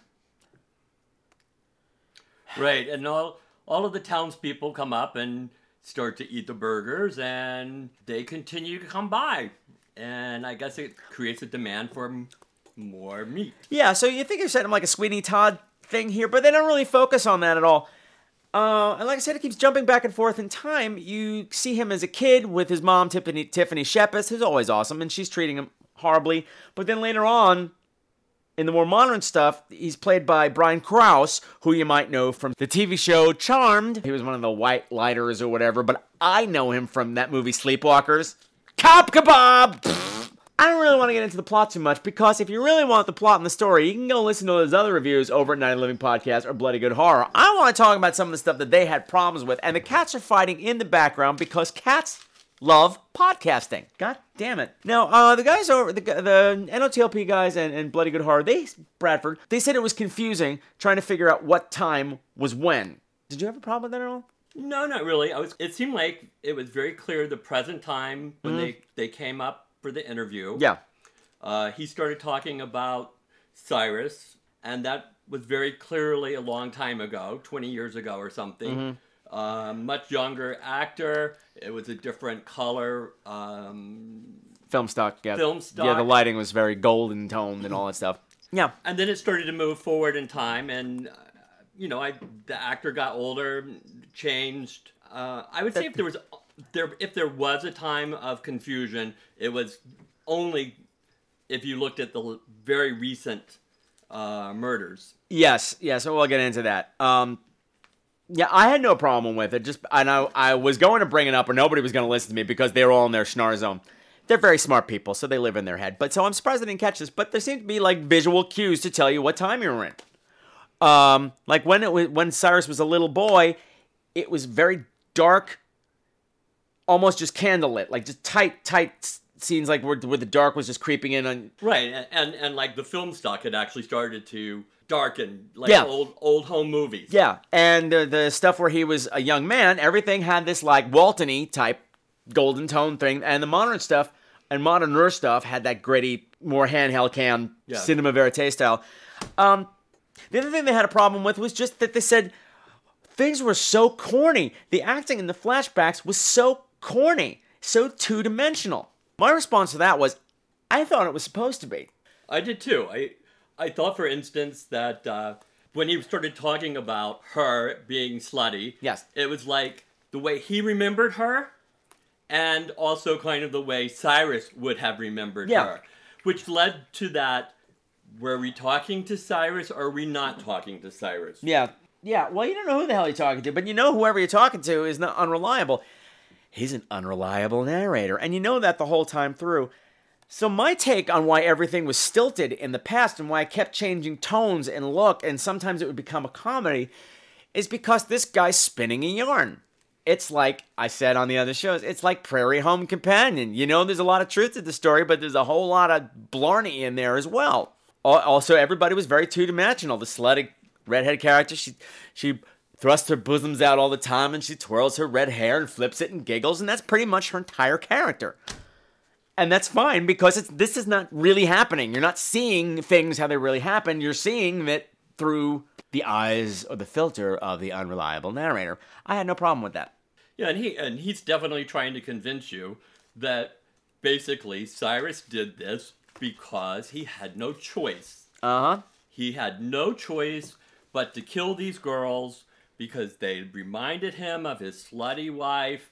He needed to make money. Yeah. He had no skills, no talent, no education. Well, they never really said much about money after the beginning, because like everybody, there are lots of unanswered questions, and a lot of it is just answered with like right after they opened, people were really hesitant. The townspeople were really hesitant to taste the roadkill burgers, but once they did, they were so delicious that they didn't care about the ingredients, and nobody bothered to ask ever again. And that line kept getting repeated over and over again, and nobody bothered to ask ever again.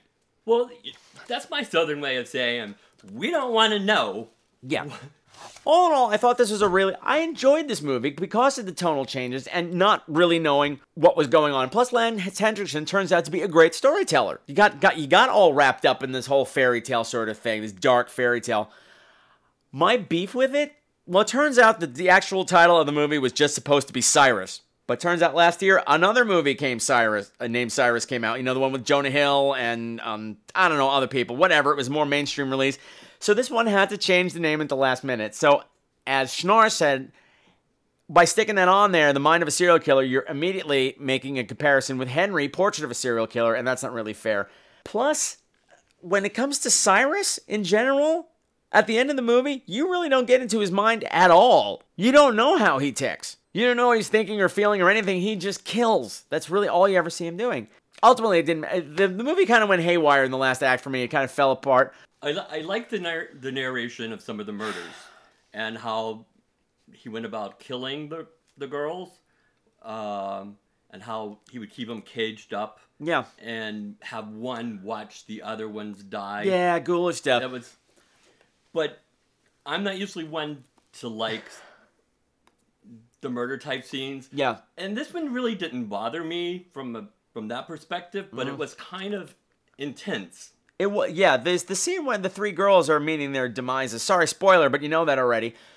Is very intense, and they set up something. Well, I mean, they give you something like with Blair, like they did with the Blair Witch Project. Right at the top of the Blair Witch Project, they said these kids are not coming home. We already know that these three girls, whatever happened to them, they don't make it out. And so they spent a long time with this scene, and there are points where I'm like, oh my gosh, this girl's gonna get away, and then I'm going, no, she's not. We already know she's not. And for some people, I know that made it worse. Like, it was so boring because you knew the girls were going to die anyway. For me, it made it worse. Because I'm invested in you three, and I know you're going to die. I see you fighting like hell. I see you using your brain, but I know no matter what you do, you're not getting out of here tonight. And how uncomfortable it makes the cameraman and the reporter to hear this. Yeah. As the tension builds, because the tension is, are they going to actually get out of here tonight? There was one thing in here that I thought was really creepy. There was a scene fairly early on after he opens up the road stand, and Cyrus is talking about how he gets the meat. And they show this little montage of him hunting deer. But then all of a sudden, in this montage, it's not deer anymore, it's women. You see this series of women all running through this, cornfield. It kind of looked like a douche commercial if it had different music. They're running like panicking through this cornfield kind of thing, or field of wheat, I should say. They're all wearing the same gauzy nightgown with their titties hanging out. And I'm going, wow. And Freddie and I were laughing. We're like, well, that's convenient that everybody's got the titties hanging out already. And we laughed about it. But then later on, much later on, that's explained why that's going on. And it's creepy. Essentially, as a serial killer, he's basically killing his wife over and over again. He forces some of them to wear her nightgown and breastfeed the corpse of their dead baby. And it's awful. And that's, I guess, when a lot of them get away, but then they don't get away. And anyway, it was creepy. I liked it. The movie fell apart for me in the last reel. Like I said, once it comes back to what's going on right now, it fizzled. I think I need to watch it again. The sound, to be honest, was not great in this particular room, but the big twist was not a big twist, and then it got silly. To me, it kind of made sense, but it didn't tie up neatly in terms of motive. Yeah. And the thing is, I've been looking at it online and stuff. The reviews, and, other people from HORRORHOUND Weekend, the reviews have been savage for this movie. I mean, really, really, really bad. And I don't know, maybe it's because we just came out of Lethal Obsession. I was going to say, maybe, exactly. It looked so high-end budget compared to Lethal Obsession. But it was high-end budget. I mean, you don't know these people in the film, but these are all, the gods of the industry. And, oh, by the way, Doug Jones is in this. Doug Jones is making his first appearance of the weekend as a psychiatrist in these montage scenes that you see from the Last Steps program.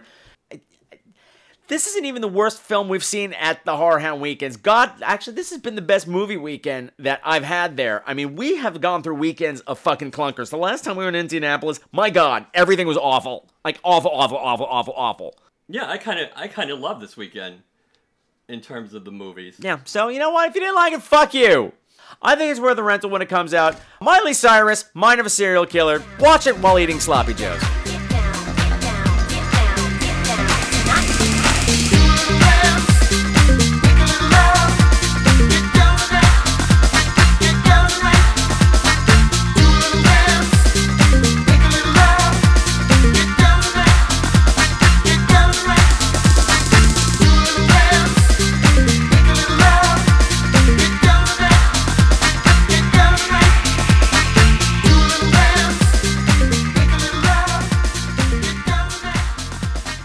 So now the time has finally come for me to detail all of the drunken debauchery that went on Friday night at HORRORHOUND Weekend. But I'm discovering I can't really do a good job of that because it turns out I was a lot drunker than I thought I was because, you see, Mr. Brad and I, we started early. We fortunately had cocktails before we sat down to watch Lethal Obsession. But this was the first time we decided to try Red Bull and vodka, so we had a nice our little squeezy cups full of them, and so we were lugging them around all day. And at first we were both like, blah, this is disgusting. But, after 3 or 4, you're like, this is pretty good. It's not like I was slosho the whole weekend, but I had enough of a buzz going on that things were a blur. So I'm going to need some help getting all these memories straight. But I can promise you this, in the next episode, which is going to be coming out extremely quickly on the heels of this one, when I detail day 2 of what went on, you're going to find out what happened at karaoke night at the gay bar. You'll also find out the horrible thing that bonded me forever to Corey Feldman. You'll also find out why butt plug is the magic word of the day, possibly of the millennium.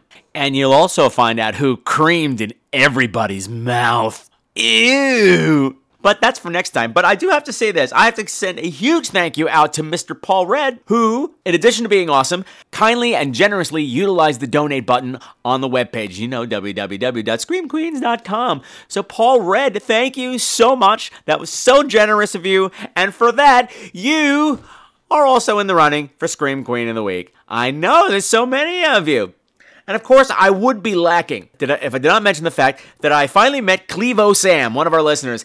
And Clevo Sam, get this, folks, made me a tiara. Yeah, maybe my very own tiara that says Scream Queens proudly displayed right on top of it. Unfortunately, I couldn't wear it around the hotel a lot because those people were fucking drunk and this thing was fragile and delicate, much like myself. But it's gorgeous and I love it. And for that, Clevo Sam making me my very own tiara in addition to the one I already have. You are the Scream Queen of the Week. Bravo! Bravo!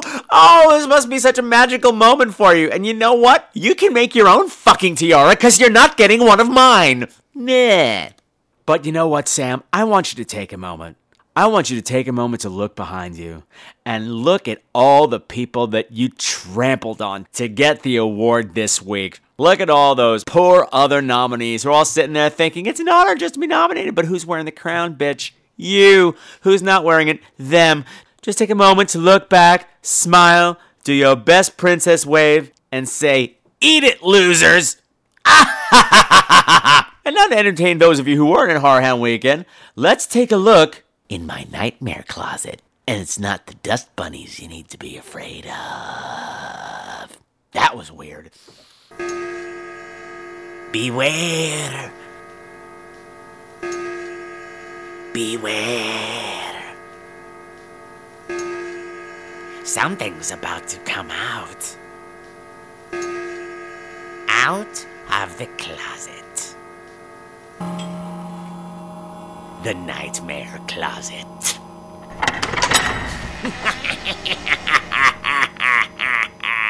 So, the Nightmare Closet is the portion of the show where I go back and I revisit a movie from my childhood. Normally, it's something that gave me horrible nightmares or freaked me out for a really long time, and I go back and re-examine it as an adult.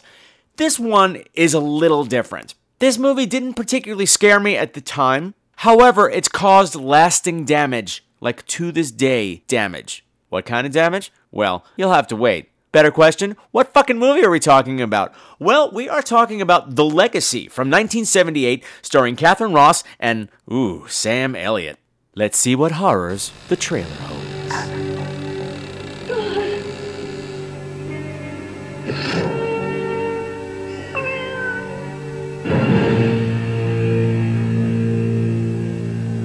Jason Mount Olive is a man with many friends. Jason will give you such wealth.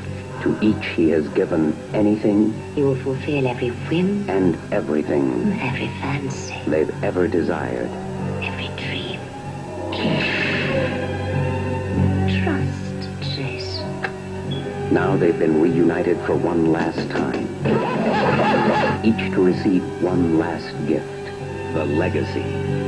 When he calls us, we come. No! It's me! It's me! I'm the one! To you, I bequeath my power, my knowledge, and my estate. Who is it? 6 have come to claim his inheritance. 5 discover the lifeless body. 4 watch in horror as another dies. Then there were 3. Then 2. But only one can receive the legacy. Catherine Ross, Sam Elliott, and Roger Daltrey, The Legacy, a birthright of living death. A birthright of living death? You know, it's probably been 30 years since the first time I've seen this movie, and I still don't know what that tagline has to do with anything. Anyway, so we're talking about The Legacy. Now, I know a lot of you out there, people of you who are in a certain age bracket, the certain age bracket of people who had HBO back in the early 80s, perhaps? You know, back when it wasn't on for 24 hours? Yes. When it came on at 6 o'clock at night and went off at 2 o'clock in the morning? Yes. And they basically showed the same 2 movies back and forth and back and forth and back and forth all night. And then they repeated that sequence every other day.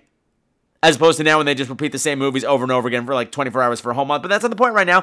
Yes, this was one of those HBO movies that was on constantly. And because HBO was new and exciting and cool, you watched it no matter what was on, no matter how many times you've already seen it.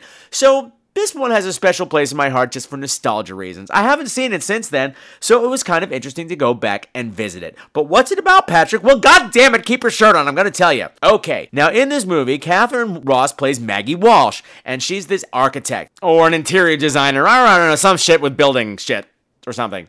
She's got her hunky boyfriend, Pete Danner, played by the Super 70s stud, Sam Elliott. Now, for those of you who are familiar with the current Sam Elliott, well, time has not been kind to him. But let me tell you about Sam Elliott back in the day.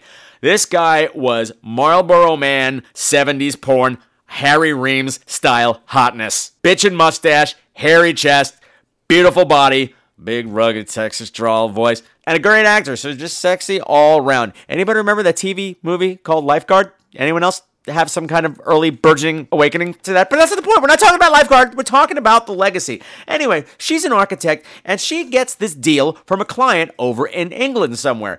And it's a client she's never met, and they've only been corresponding through the phone and through mail. And it's this huge amount of money to go over and do some renovation on his house. And she's like, great, it's $1 gazillion, let's go. Sam Elliott's suspicious about all this from the start. He's like, well, I don't think you should go. But, they go together, whatever.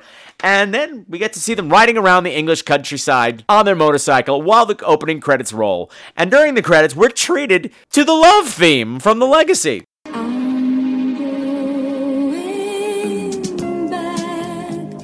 Across the sky to places I have never been. But something seems to be slowly drawing me away. And that's why come on me. Catchy, isn't it? Just really sets the tone for a spooky horror movie, doesn't it? Totally. Nothing says scary horror movie like a song sung by Kiki D.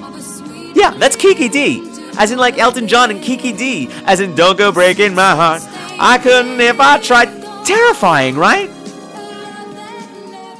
Anyway, so they're jetting about the English countryside on their motorcycle, and all of a sudden they get into this accident with a limousine in the middle of nowhere. The limousine stops, and out pops Jason Mount Olive, and he's all British, and he's all sorry, and he's like, oh, you simply must come to my estate for tea while we have repairs done on your vehicle. And Sam Elliott's like, I don't know, I don't trust this guy. Sam Elliott's the negative Nancy for this whole movie, FYI. He's the voice of reason. But do they listen to Sam Elliott? No. They get in a limousine, and they go off to this guy's house. Oh, did I say house? I meant frickin' sprawling estate. This old queen's living in a goddamn mansion. The Ravenhurst Mansion, which I thought was one of the houses in Harry Potter. But no, I was wrong. Anyway, they're like, okay, we'll stay for tea. But then it quickly becomes evident that they are not going anywhere. Because you see, there's this nurse that lives there, this creepy old nurse, and she's all dressed in white and everything, and she's all old, and she's got like pinchy face, and she's got those little teeny tiny pinchy face glasses, and she's always just like, oh, we'll have your luggage brought in. They're like, no, we're not staying. She's like, oh, I'll bring it in anyway. And every time they try to leave, she's always like, oh no, the shop called. Your motorcycle needs a part and needs to be shipped in. I'm so sorry, we're very rural out here. And every time she talks, I just want to punch this old bitch in the face. I'm like, fuck you! And every time you see her, she's being all creepy with the staff, like the woman will walk in, and the nurse is talking to the staff, and the whole room will go... And she'll be like, can I help you, Miss Walsh? And they're all looking at her like, we weren't talking about anything. No, we're not doing anything creepy at all. Fuck you, creepy nurse. Fuck you, creepy staff. So, they realize they're not going anywhere. So what else are you going to do in a strange house? Well, you're going to have sex. Naturally. So her and Sam Elliott get it on. And the only reason I could see for them to get it on is for him to take a shower afterwards, because Sam Elliott's shower scene is worth the price of a rental. Girls. You get a little naked butt action, which is nice, but you get the wet, hairy chest and the lathering, and there's no point to this. This shower scene has nothing to do with the rest of the film, except to make me happy. And it does. Really happy. But then all of a sudden, there's a helicopter landing outside.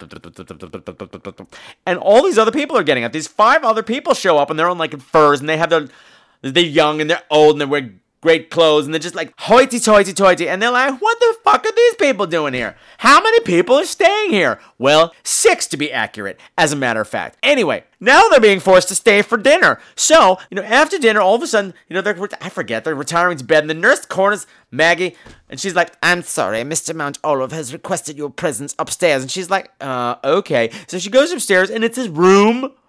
His room is like a big old hospital room. It's like a big sheet of plastic, and there's all these oxygen tents and giant like equipment going beep, like all this crazy stuff. And the other 5 guests are sitting there in the little folding chairs looking all solemn. And she's like, what is this? And the nurse is like, sit your ass down. She's like, okay. And all of a sudden, it's like a light show. The lights go down on them. The lights go up in the oxygen tent. And you hear this creepy-ass voice, gurgling and splurging. And you suddenly realize this voice is reading his will. And all of a sudden, Maggie realizes, okay, I'm inheriting something? I'm not supposed to be here. And the nurse is like, yes, you are. Sit your ass down. Don't make me tell you again. I'm like, slap her. Slap that nurse in the face. And the voice is all like, welcome to you all. My legacy is vast, immeasurable. The ring each of you wears is the symbol of power. The power that brings us together. To you, I bequeath my power. But then the voices are like, now, Margaret, come to me and receive the blessing of the ring. Now she gets up there and she's just like, ooh, it smells in here. Oh my God, it smells. And then the next thing you know, the curtains part and boom, this big clippy claw hand comes bursting out and grabs her with its nasty nails. It's like all old and liver spotty and hairy and bluchy and blotchy. And she's like, ah! And then another hand comes out and jams a ring onto her finger. A ring, the Ravenhurst insignia, which is, not surprisingly, a raven. And she's like, ah! And then he cuts her scene. She can't get this bitch off. She's rubbing and scrubbing. She's got the hot water, and she can't get this bitch off, and she's crying, and Sam Elliott's like, oh, I told you we shouldn't have come here. What? Why don't we go back and let's do another shower scene? Okay, maybe I was just saying that. Anyway, neither Maggie or we have any idea what the fuck is going on, because the guy they met this afternoon, Jason Manhall, was middle-aged and healthy, and the thing upstairs was like 85 million years old and thick as a dog. But they're both Jason Monolive? How is that possible? The next day, everybody starts dying. One by one by one by one by one. And we come to realize that somebody is killing off all of the other guests in order to be the only one left to get the inheritance. But they're doing it by witchcraft. Because that's what Jason's got to give. They're all in league with the devil, and Jason is their leader. And has been for a long time. Like a really, really long time. Dun, dun, dun. Now, going back and watching this as an adult, there's a lot of things about this movie that's still working for me. First of all, it's based on a novel by John Coyne, C-O-Y-N-E, who was a fairly prolific horror writer. I don't know how successful his stuff was, apparently successful enough to make a movie out of one of his books, but the only other book of his that I read was a book called The Searing. I read that when I was like 11 years old, and it turns out about this town, it's a town, British town, where all of a sudden women start having orgasms spontaneously, and they're so powerful, their brains explode. Yeah, 11 years old, that kind of threw me for a loop. Mom, what does this mean? She's like, what? Then again, that's normally how my mother is about everything. Anyway, the cast in this is really fun. I love Catherine Ross. She's always great. If you don't know who she is, shame on you. But she was in Butch Cassidy and the Sundance Kid back in the day with Paul Newman and Robert Redford. And for genre fans, she was in the original Stepford Wives. And more recently, she came out of retirement to play the psychiatrist in Donnie Darko. And you know what? Bitch still looked fantastic. You go, Catherine Ross. Sam Elliott, always delicious to look at, delicious to listen to. And did I mention he's delicious to look at? But also in the cast, you got Roger Daltrey, from The Who. He's not on it long, but he's a lot of fun while he's there. And rounding out the cast, a fun character actress is Charles Gray. Charles Gray, better known as the guy with no neck from the Rocky Horror Picture Show. Yeah, that guy. I think he was also a Bond villain, but for me, he'll always be the guy with no neck. Also, the atmosphere in this movie is great. The location is creepy as hell. The mood is really, really tense and off-putting, and it's kind of a twist in a gothic novel, sort of, and plus with some Agatha Christie, and oh boy, there's some supernatural stuff too, so you got a little bit of everything going on, and it mixes together fairly well. And one of the things I really liked about it too is that a lot of the things in the story just go unexplained. Like I talked about this creepy nurse character. There's also a white cat running around this mansion, and you never see the nurse and the white cat in the same place at the same time. And you start to wonder after a while, are they the same? Is the nurse the cat? Is the cat the nurse? What's going on there? In witchcraft terms, maybe she's some sort of familiar? I don't know. They don't tell us, but it's creepy. The actress is creepy. The cat is creepy. It's all just creepy. And the poster art for this was fucked up. This is what caught my eye back in the day. I think it was on the cover of the HBO magazine that came in the mail, and I was like, what is that? It's the cat's head. It's the white cat head. And it's this bolt of lightning cutting it off at the neck. And then coming out of the neck is that big clippy claw, gross old hand with the giant gross nails and everything and lightning everywhere. It's a fucked up poster. I'll have it on the website. Here's what's hit and miss with this. The deaths. They start off strong and they start to fizzle out over time. And I'm not sure if that is just that these things are not as novel as they were back in 1978, this kind of a death. You know, we're all just jaded bitches. But the first death is the one that has scarred me for life. It doesn't give me nightmares or anything, but it still comes up in my memory in certain situations. Like when I'm swimming in a pool by myself. Because in this scene, the beautiful Italian millionaire's call girl is going for a swim by herself in the luxurious pool that Jason has built just for her. And she's swimming and she's doing all of her beautiful aquarobics under the water. And then as she goes to surface, it's like, BAM! The surface of the water has become solid. And she can't break through. And she drowns. It's really freaking disturbing. I still find it disturbing. Because, to this day, whenever I'm in a pool by myself, I like to swim underwater. That's my primary means of travel when I'm in a pool. Every time I'm under there, I'm like, wouldn't that be awful if you try to surface right now and then all of a sudden, ba-bang! You can't get through. Like, the surface tension is so hard. I always get through because I'm so butch and masculine and everything, but it still creeps into my head. Roger Daltrey's death is gross as hell. He chokes to death. And the nurse, creepy nurse, gives him an emergency tracheotomy, and the whole thing is just ghoulish.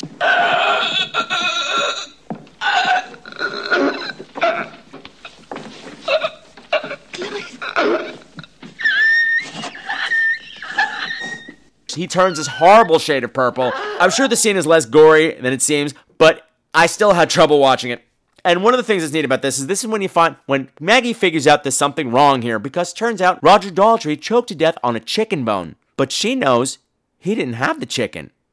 He had ham.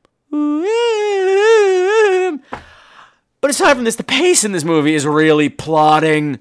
It just creeps along. In the middle of this, they try to escape from the mansion at some point. They steal a limousine, and then all of a sudden, we're treated to an instrumental version of the love theme.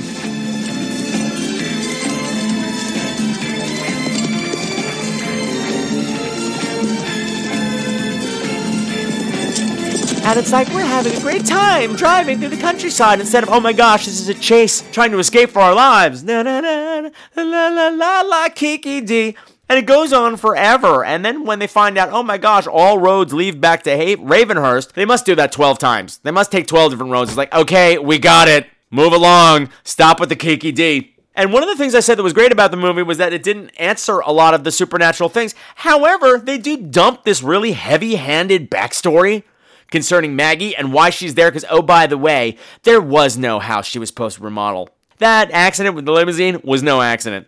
She was called there specifically. This is a whole heavy-handed backstory there that just lays there like a brick and looks at you like, aren't you surprised? And you're going, no, because you've been telling me this was coming pretty much from the first frame of the film. Overall, I think I still like it.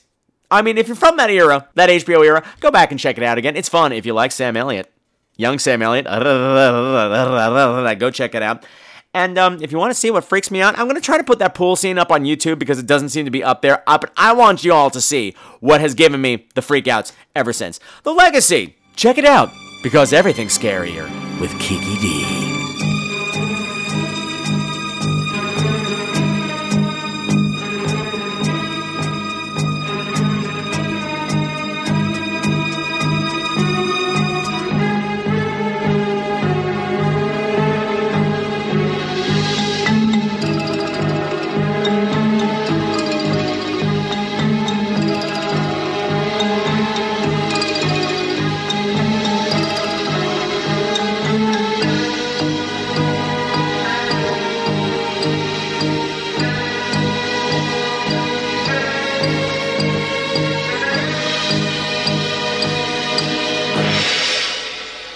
There is no listener feedback for this show. It has been almost a month, and there is no listener feedback for this show. But you know what? I'm not going to be upset about it, probably because most of my regular callers I met you in HORRORHOUND weekend, so I guess that's supposed to count. However, I did get a couple of homework assignments sent in. Now, some of you might remember at the end of the last show, I recommended, for those of you not going to HORRORHOUND weekend, to check out a couple of things on Netflix Instant Watch and phone in a review. And 2 of you out there get gold stars, and that would be Betty and her husband, whatever the hell his name is, Durwood, who cares, who very kindly, not only a review of the movie Primal, but also of High Lane. But you know what? This week, I'm just going to play Primal and save High Lane for next time, because good lord, this show is going on for a really long time. So why don't I stop talking, and let's listen to what Betty and Ding Dong have to say. But you know what? First, I'm going to play the trailer. Control Queen.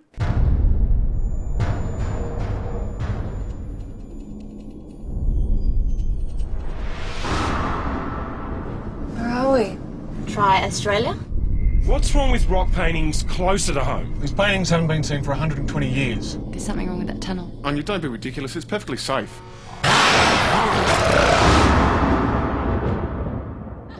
I'm going swimming. Yeah, baby.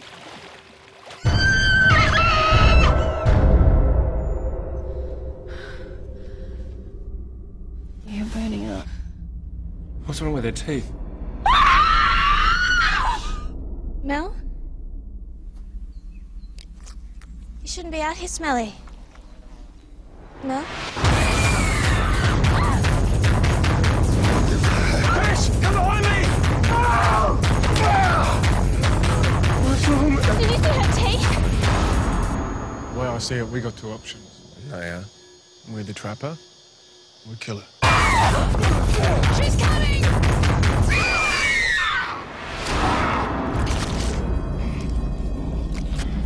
We have to kill her. She needs help. You need help. She needs to be dead. We're gonna die.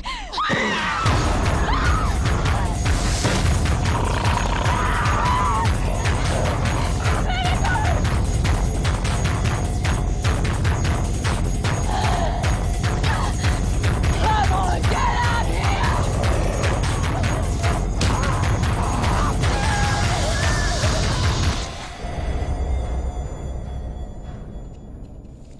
Hey Patrick, it's Betty. And Durwood. Hello. How are ya? I'm Just good. thought we'd chime in with a review on one of the 3 movies that you suggested that we watch, and Yes. We decided to watch Primal. Okay. Thanks. Yeah. What a cinematic gem Primal was. Oh. Actually, it wasn't that bad. No. Well, it was a bad movie, but It we was had bad. fun watching it. And we were That's what's drinking, we should important. mention, at the time. We laughed more than we were scared. Yes, for sure. But yeah, so Primal. Well, at first we thought, here we go with the cliche car ride to the destination for the setup. And, the acting was terrible. The dialogue was horrible. I didn't think it was that bad. And the blonde girl who did become the first victim, she was so obnoxious. You just wanted her to just be gone right away. Die faster! It was bad. And so she gets mad and she decides to go skinny dipping. Yeah. In her bra and panties. I guess that's skinny dipping. Yeah. I think that was one of Darren's main complaints about the film. Well, not main complaints, but, I'm sure as a guy he would like to see a boob or 2. And there were boobs. Got nothing. Nothing. Okay. Just bra and panties. That's it. That's all you're getting. So she goes into the water and comes up full of leeches. And we thought at first this was going to be cabin fever. Not that there's anything wrong with cabin fever, but we thought it was going to be a rip-off exactly. of the whole water thing. But no, she ends up turning into this toothy demon who, goes crazy and takes down kangaroos and, terrorizes her friends who, by the way, want to kill her immediately. Yeah. What good Great friends they are. Yeah. Mayhem ensues, but I thought that it had good sound design, nice sound effects and stuff. Except for the girl's scream. Yeah, she wasn't that scary. They didn't put any effects on her voice when she turned, and when the guy turned, spoiler alert, when the guy turns, they put effects on his voice. but she just went, "Ugh!" which really wasn't that threatening. And I must say that a monster in pink capris just isn't scary. No matter how you wanna scary bet? you try to make her, I don't see how that could be frightening at all. But anyway, I mean, again, it was good fun, I guess. Had a crazy rabbit with some big sharp needle teeth. That was the best part. And no exploding vagina, but there was a vagina cave. Yes, there was. Yes, The there other thing was. looked suspiciously like a vagina, and it had things inside that wanted to rape women and impregnate them, and it was just nuts. It was crazy. So yeah, all in all, it was okay. It had a terrible campfire song. The guy was singing. Oh God, and that was. Darren pointed out that they were playing that in the end credits. And Yeah, so I guess somebody liked that song. I would have never recognized it. But anyway, it was a hoot. Thanks, Patrick. I feel so much more enlightened now that I've seen Primal. Oh, you're welcome. We'll talk to you later. See ya. Okay. Well, not see you, but you know. I'll see. Oh yeah, and by the way, who the Yes? fuck is Simon? What? Simon? Durwood, you just completely knocked me off my rails. I was about to lay into you about something else. What are you talking about? Betty? Is Durwood supposed to be on some kind of medication? Because he seems to be speaking all crazy like. I don't know who the fuck Simon is. Simon is the guy who invented that game. You know, that goes beep boop, beep boop, beep boop, beep boop. Okay, I don't know. I don't know who Simon is. You completely have fucked up my whole thing. This whole show is ruined. God! You're not invited to play anymore.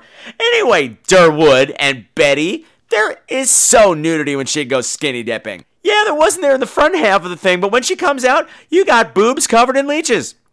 They were waggling around when they were trying to get them off, and I believe you saw a little bit of cooter as well. So don't you be telling me that I didn't give you any booby. I gave you boobies. Okay, maybe, tits and leeches are not your thing. Is that my problem? No. You want boobies? You got boobies. I don't want to hear no more complaining. But seriously, thank you guys for calling in your review. At least someone did their homework. You can't see it because this is audio, but I'm glaring at the rest of you. I'm glowering, no less. Anyway, as Betty and Durwood suggested, Primal is the story of these 5, archaeology students who are going out into the middle of nowhere to find these cave paintings that haven't been seen in 150 years that the main dude is doing his thesis on or something. Anyway, it puts them out in the middle of nowhere in this creepy cave, and as they said, there's some kind of curse on it. There's some sort of weird thing going on in there. It's not really clear what's happening. They hang out, they have fun, they get attacked by a mutant rabbit, which for some reason bothers nobody. This jackrabbit, has got these jacked up teeth, like teeth so big its mouth can't close, like razor needle teeth. Like, think one of those angler fish. With the little light that hangs over its mouth and goes like, "Hey, little fishy, come and look at the pretty light." That it's like, "Bah, bah, bah." That's what it's like. But they're like, "Hey, look at the mutant rabbit. That's really funny." And they hang it on a stick because they kill it and they hang it on a stick. Like, no, there can't be any freaky radiation around here, or it can't possibly have any friends or relatives. But then again, like I say, the bimbo girl gets pissed off. She goes skinny dipping. She gets covered in leeches, and shortly afterwards, she starts running a fever. And by the next day, she's, hallucinating, and then eventually all her teeth fall out, and she grows these giant fangs, just like the bunny, and next thing you know, she's super crazy demon girl. Yes, she is wearing pink capri pants, but I challenge you, Durwood. There are very scary things running around in pink capri pants. Why don't you take a walk with me through the East Village sometime, shall we? Or better yet, Times Square during the summer. Because one side, you're going to get willowy wisps of men wearing them, like guys in capri pants. Okay, it's a big taboo for me. But on the other hand, you go into Times Square and you're going to get the tourists. You're going to get the 300-pound ladies. 300-pound ladies squeezed into those capri pants and they're just bulging and oh my gosh, no. Well, there are scary things in capri pants is what I'm trying to say. Anyway, the girl gets possessed and actually no, Betty, that's not true. They don't immediately try to kill her. They immediately decide to capture her or kill her. Here's where the thing started to break down for me because, like I said, I thought the acting was okay. It was adequate for what they were doing, but all of a sudden you had the characters that just started doing things that didn't make any sense. Like, her boyfriend's like, "No, you can't kill her." Even after she killed somebody, he's like, no, you can't kill her. She's still in there somewhere. Yeah, she's still eating her way through the whole forest, like dragging around body parts, and he's like, no, she's still my girlfriend, right? But then when one of the guys gets bitten, they're like, yeah, we gotta kill him, but we're not gonna kill her, right? And this guy is the reason why everybody gets killed. You know how I hate that. Now, one of the reasons why I did enjoy the film, even though it has a low budget, the special effects are pretty good to a point. And I'm going to say to a point because I'm going to come back to that. It's pretty gory. It's pretty fun. And the guy who plays the leader of the archaeology students is really quite something. And they make damn sure that he has his shirt off whenever possible. And believe me, boys, that is worth your time for the rental. And even what's better, he's starting to turn, I'm sorry, spoiler, not much of a spoiler, it's in the trailer. He's starting to turn, and the first thing he does is like, oh my god, I'm infected, and he rips his shirt off, so when he's running around like a primal animal, he's at least got his shirt off, and I was like, oh yeah. Now, the weird thing about this film, she's not just running around eating people, she brings the lower halves of whatever she eats to this mysterious cave, and whatever is in the cave, she's afraid of. So there's a whole mystery, what's in the cave, what is she all about, why is she bringing them underparts? You know, it's everything from the waist down. She'll eat everything from the waist up and then be like, here's the butt. But, well, I think Betty ruined that for you, but there's something in the cave that's trying to get things pregnant. And here's where it falls apart, because the CGI that happens in the cave, all of a sudden it goes from practical effects to CGI, and the CGI is terrible. Terrible. I mean, not Birdemic terrible, but also not really Sci-Fi Channel good either, and understand the dichotomy I'm saying there. I mean, this big monster, it kind of looks like it's like a mean grape with teeth. I don't know how else to describe it. I was like, oh, okay. Really, I thought for a B movie with beer and some friends, you can have a worse time. I enjoyed it to a degree. It's flawed, but I had fun. And if you didn't like it, well, you can go, I don't want to hear about it. Why don't you go complain to Simon? But I can't be too mad at you for doing your homework. Betty, Durwood, gold stars. I'm hanging your work on the refrigerator. The rest of you, detention. And for your punishment, I want you to sit in the corner and think about what you've done until it's time for the next show. Because it is time for me to wrap this puppy up. I hope you enjoyed our visit to just the first damn day of Horror Hound Weekend. I'm going to be trying to crank out the next episode within the next week because I got a special Easter present for you. Yeah, I have to review this movie called Easter Bunny Kill. Because if I get it to you after Easter, it's not as cool. So I have to get it to you soon. Damn it. I'm saying that out loud. I'm saying it here. I'm putting my word in, well, I guess it's not stone, in weird wavy lines in Audacity. But anyway, I enjoyed this call and reviewing thing. Not that it's just making my job easier. I like getting y'all involved in some sort of organized fashion. Zombart just calling in whenever the hell you want to review. That's not cool. Anyway, this is not exactly a homework assignment. This is a strong suggestion. I noticed that both on the Sci-Fi Channel and on Netflix Instant Watch, they now have Harper's Island available for viewing. Now, for those of you who don't remember, Harper's Island was the miniseries, summer, I don't know what they call it. They call it an event. It wasn't a miniseries so much. It ran in the summer, I guess it was 2 years ago, maybe, and it was basically a slasher movie that stretched out over 16 weeks. I thought it was fascinating. I know a lot of people had a lot of problems with it, but I'm telling you why I think it's worth your time watching. First of all, it's gory as hell. For something that's made for primetime major television network, it's gory as hell. And I think the characters are fun and the setting is fun. The story gets a little haywire, but here's the thing. Even when things are haywire, a slasher movie is normally over in an hour and a half. And you never get any character development. Everybody's just these stereotype or trope characters. I almost said isotope characters, but that makes no sense. But here, you've got 16 hours to get to know these people. And you know what? When somebody gets butchered, because like I said, nobody dies easy in this. These people get torn apart. When somebody that you've spent 12, 13 hours getting to know and that you really like gets torn up in front of you, it's really affecting. Surprisingly affecting. There were at least 2 episodes that I turned off and felt like I had been punched in the gut. I was so disturbed by what had happened. That feeling remained for days after, and I thought that was extraordinary. So hey, if you people have not watched Harper's Island yet, you've got 2 chances now. It's on Sci-Fi Channel and Netflix Instant Watch. Check it out for me. Have I ever led any of you wrong? Shut up, Betty. Shut up, Durwood. Have I led any of you wrong? Go check it out. Anyway, I want to thank all of you for tuning in. Thank you for your patience in waiting for me to get this episode finally out to you. I promise I'm not going to do it again. I'm changing my format back to the always. And, hey, if you want to get in contact with the show, you can write me at crew@screamqueens.com, and that's Queens with a Z. Or you can give us a call at 347-767-3509. You can like me on Facebook. You can follow me on Twitter. And as always, you are free to buy me a frozen margarita anytime. So, until next time, continue to make the world a creepier place. And remember, as my grandmama used to say, somebody better bring me my booze. It's time for me to take my pills. Bye! I go hunting for witches. Heads are going to roll. Some of the music for tonight's program has been provided by Mavio's Music Service. Check them out at music.mavio.com, bitches!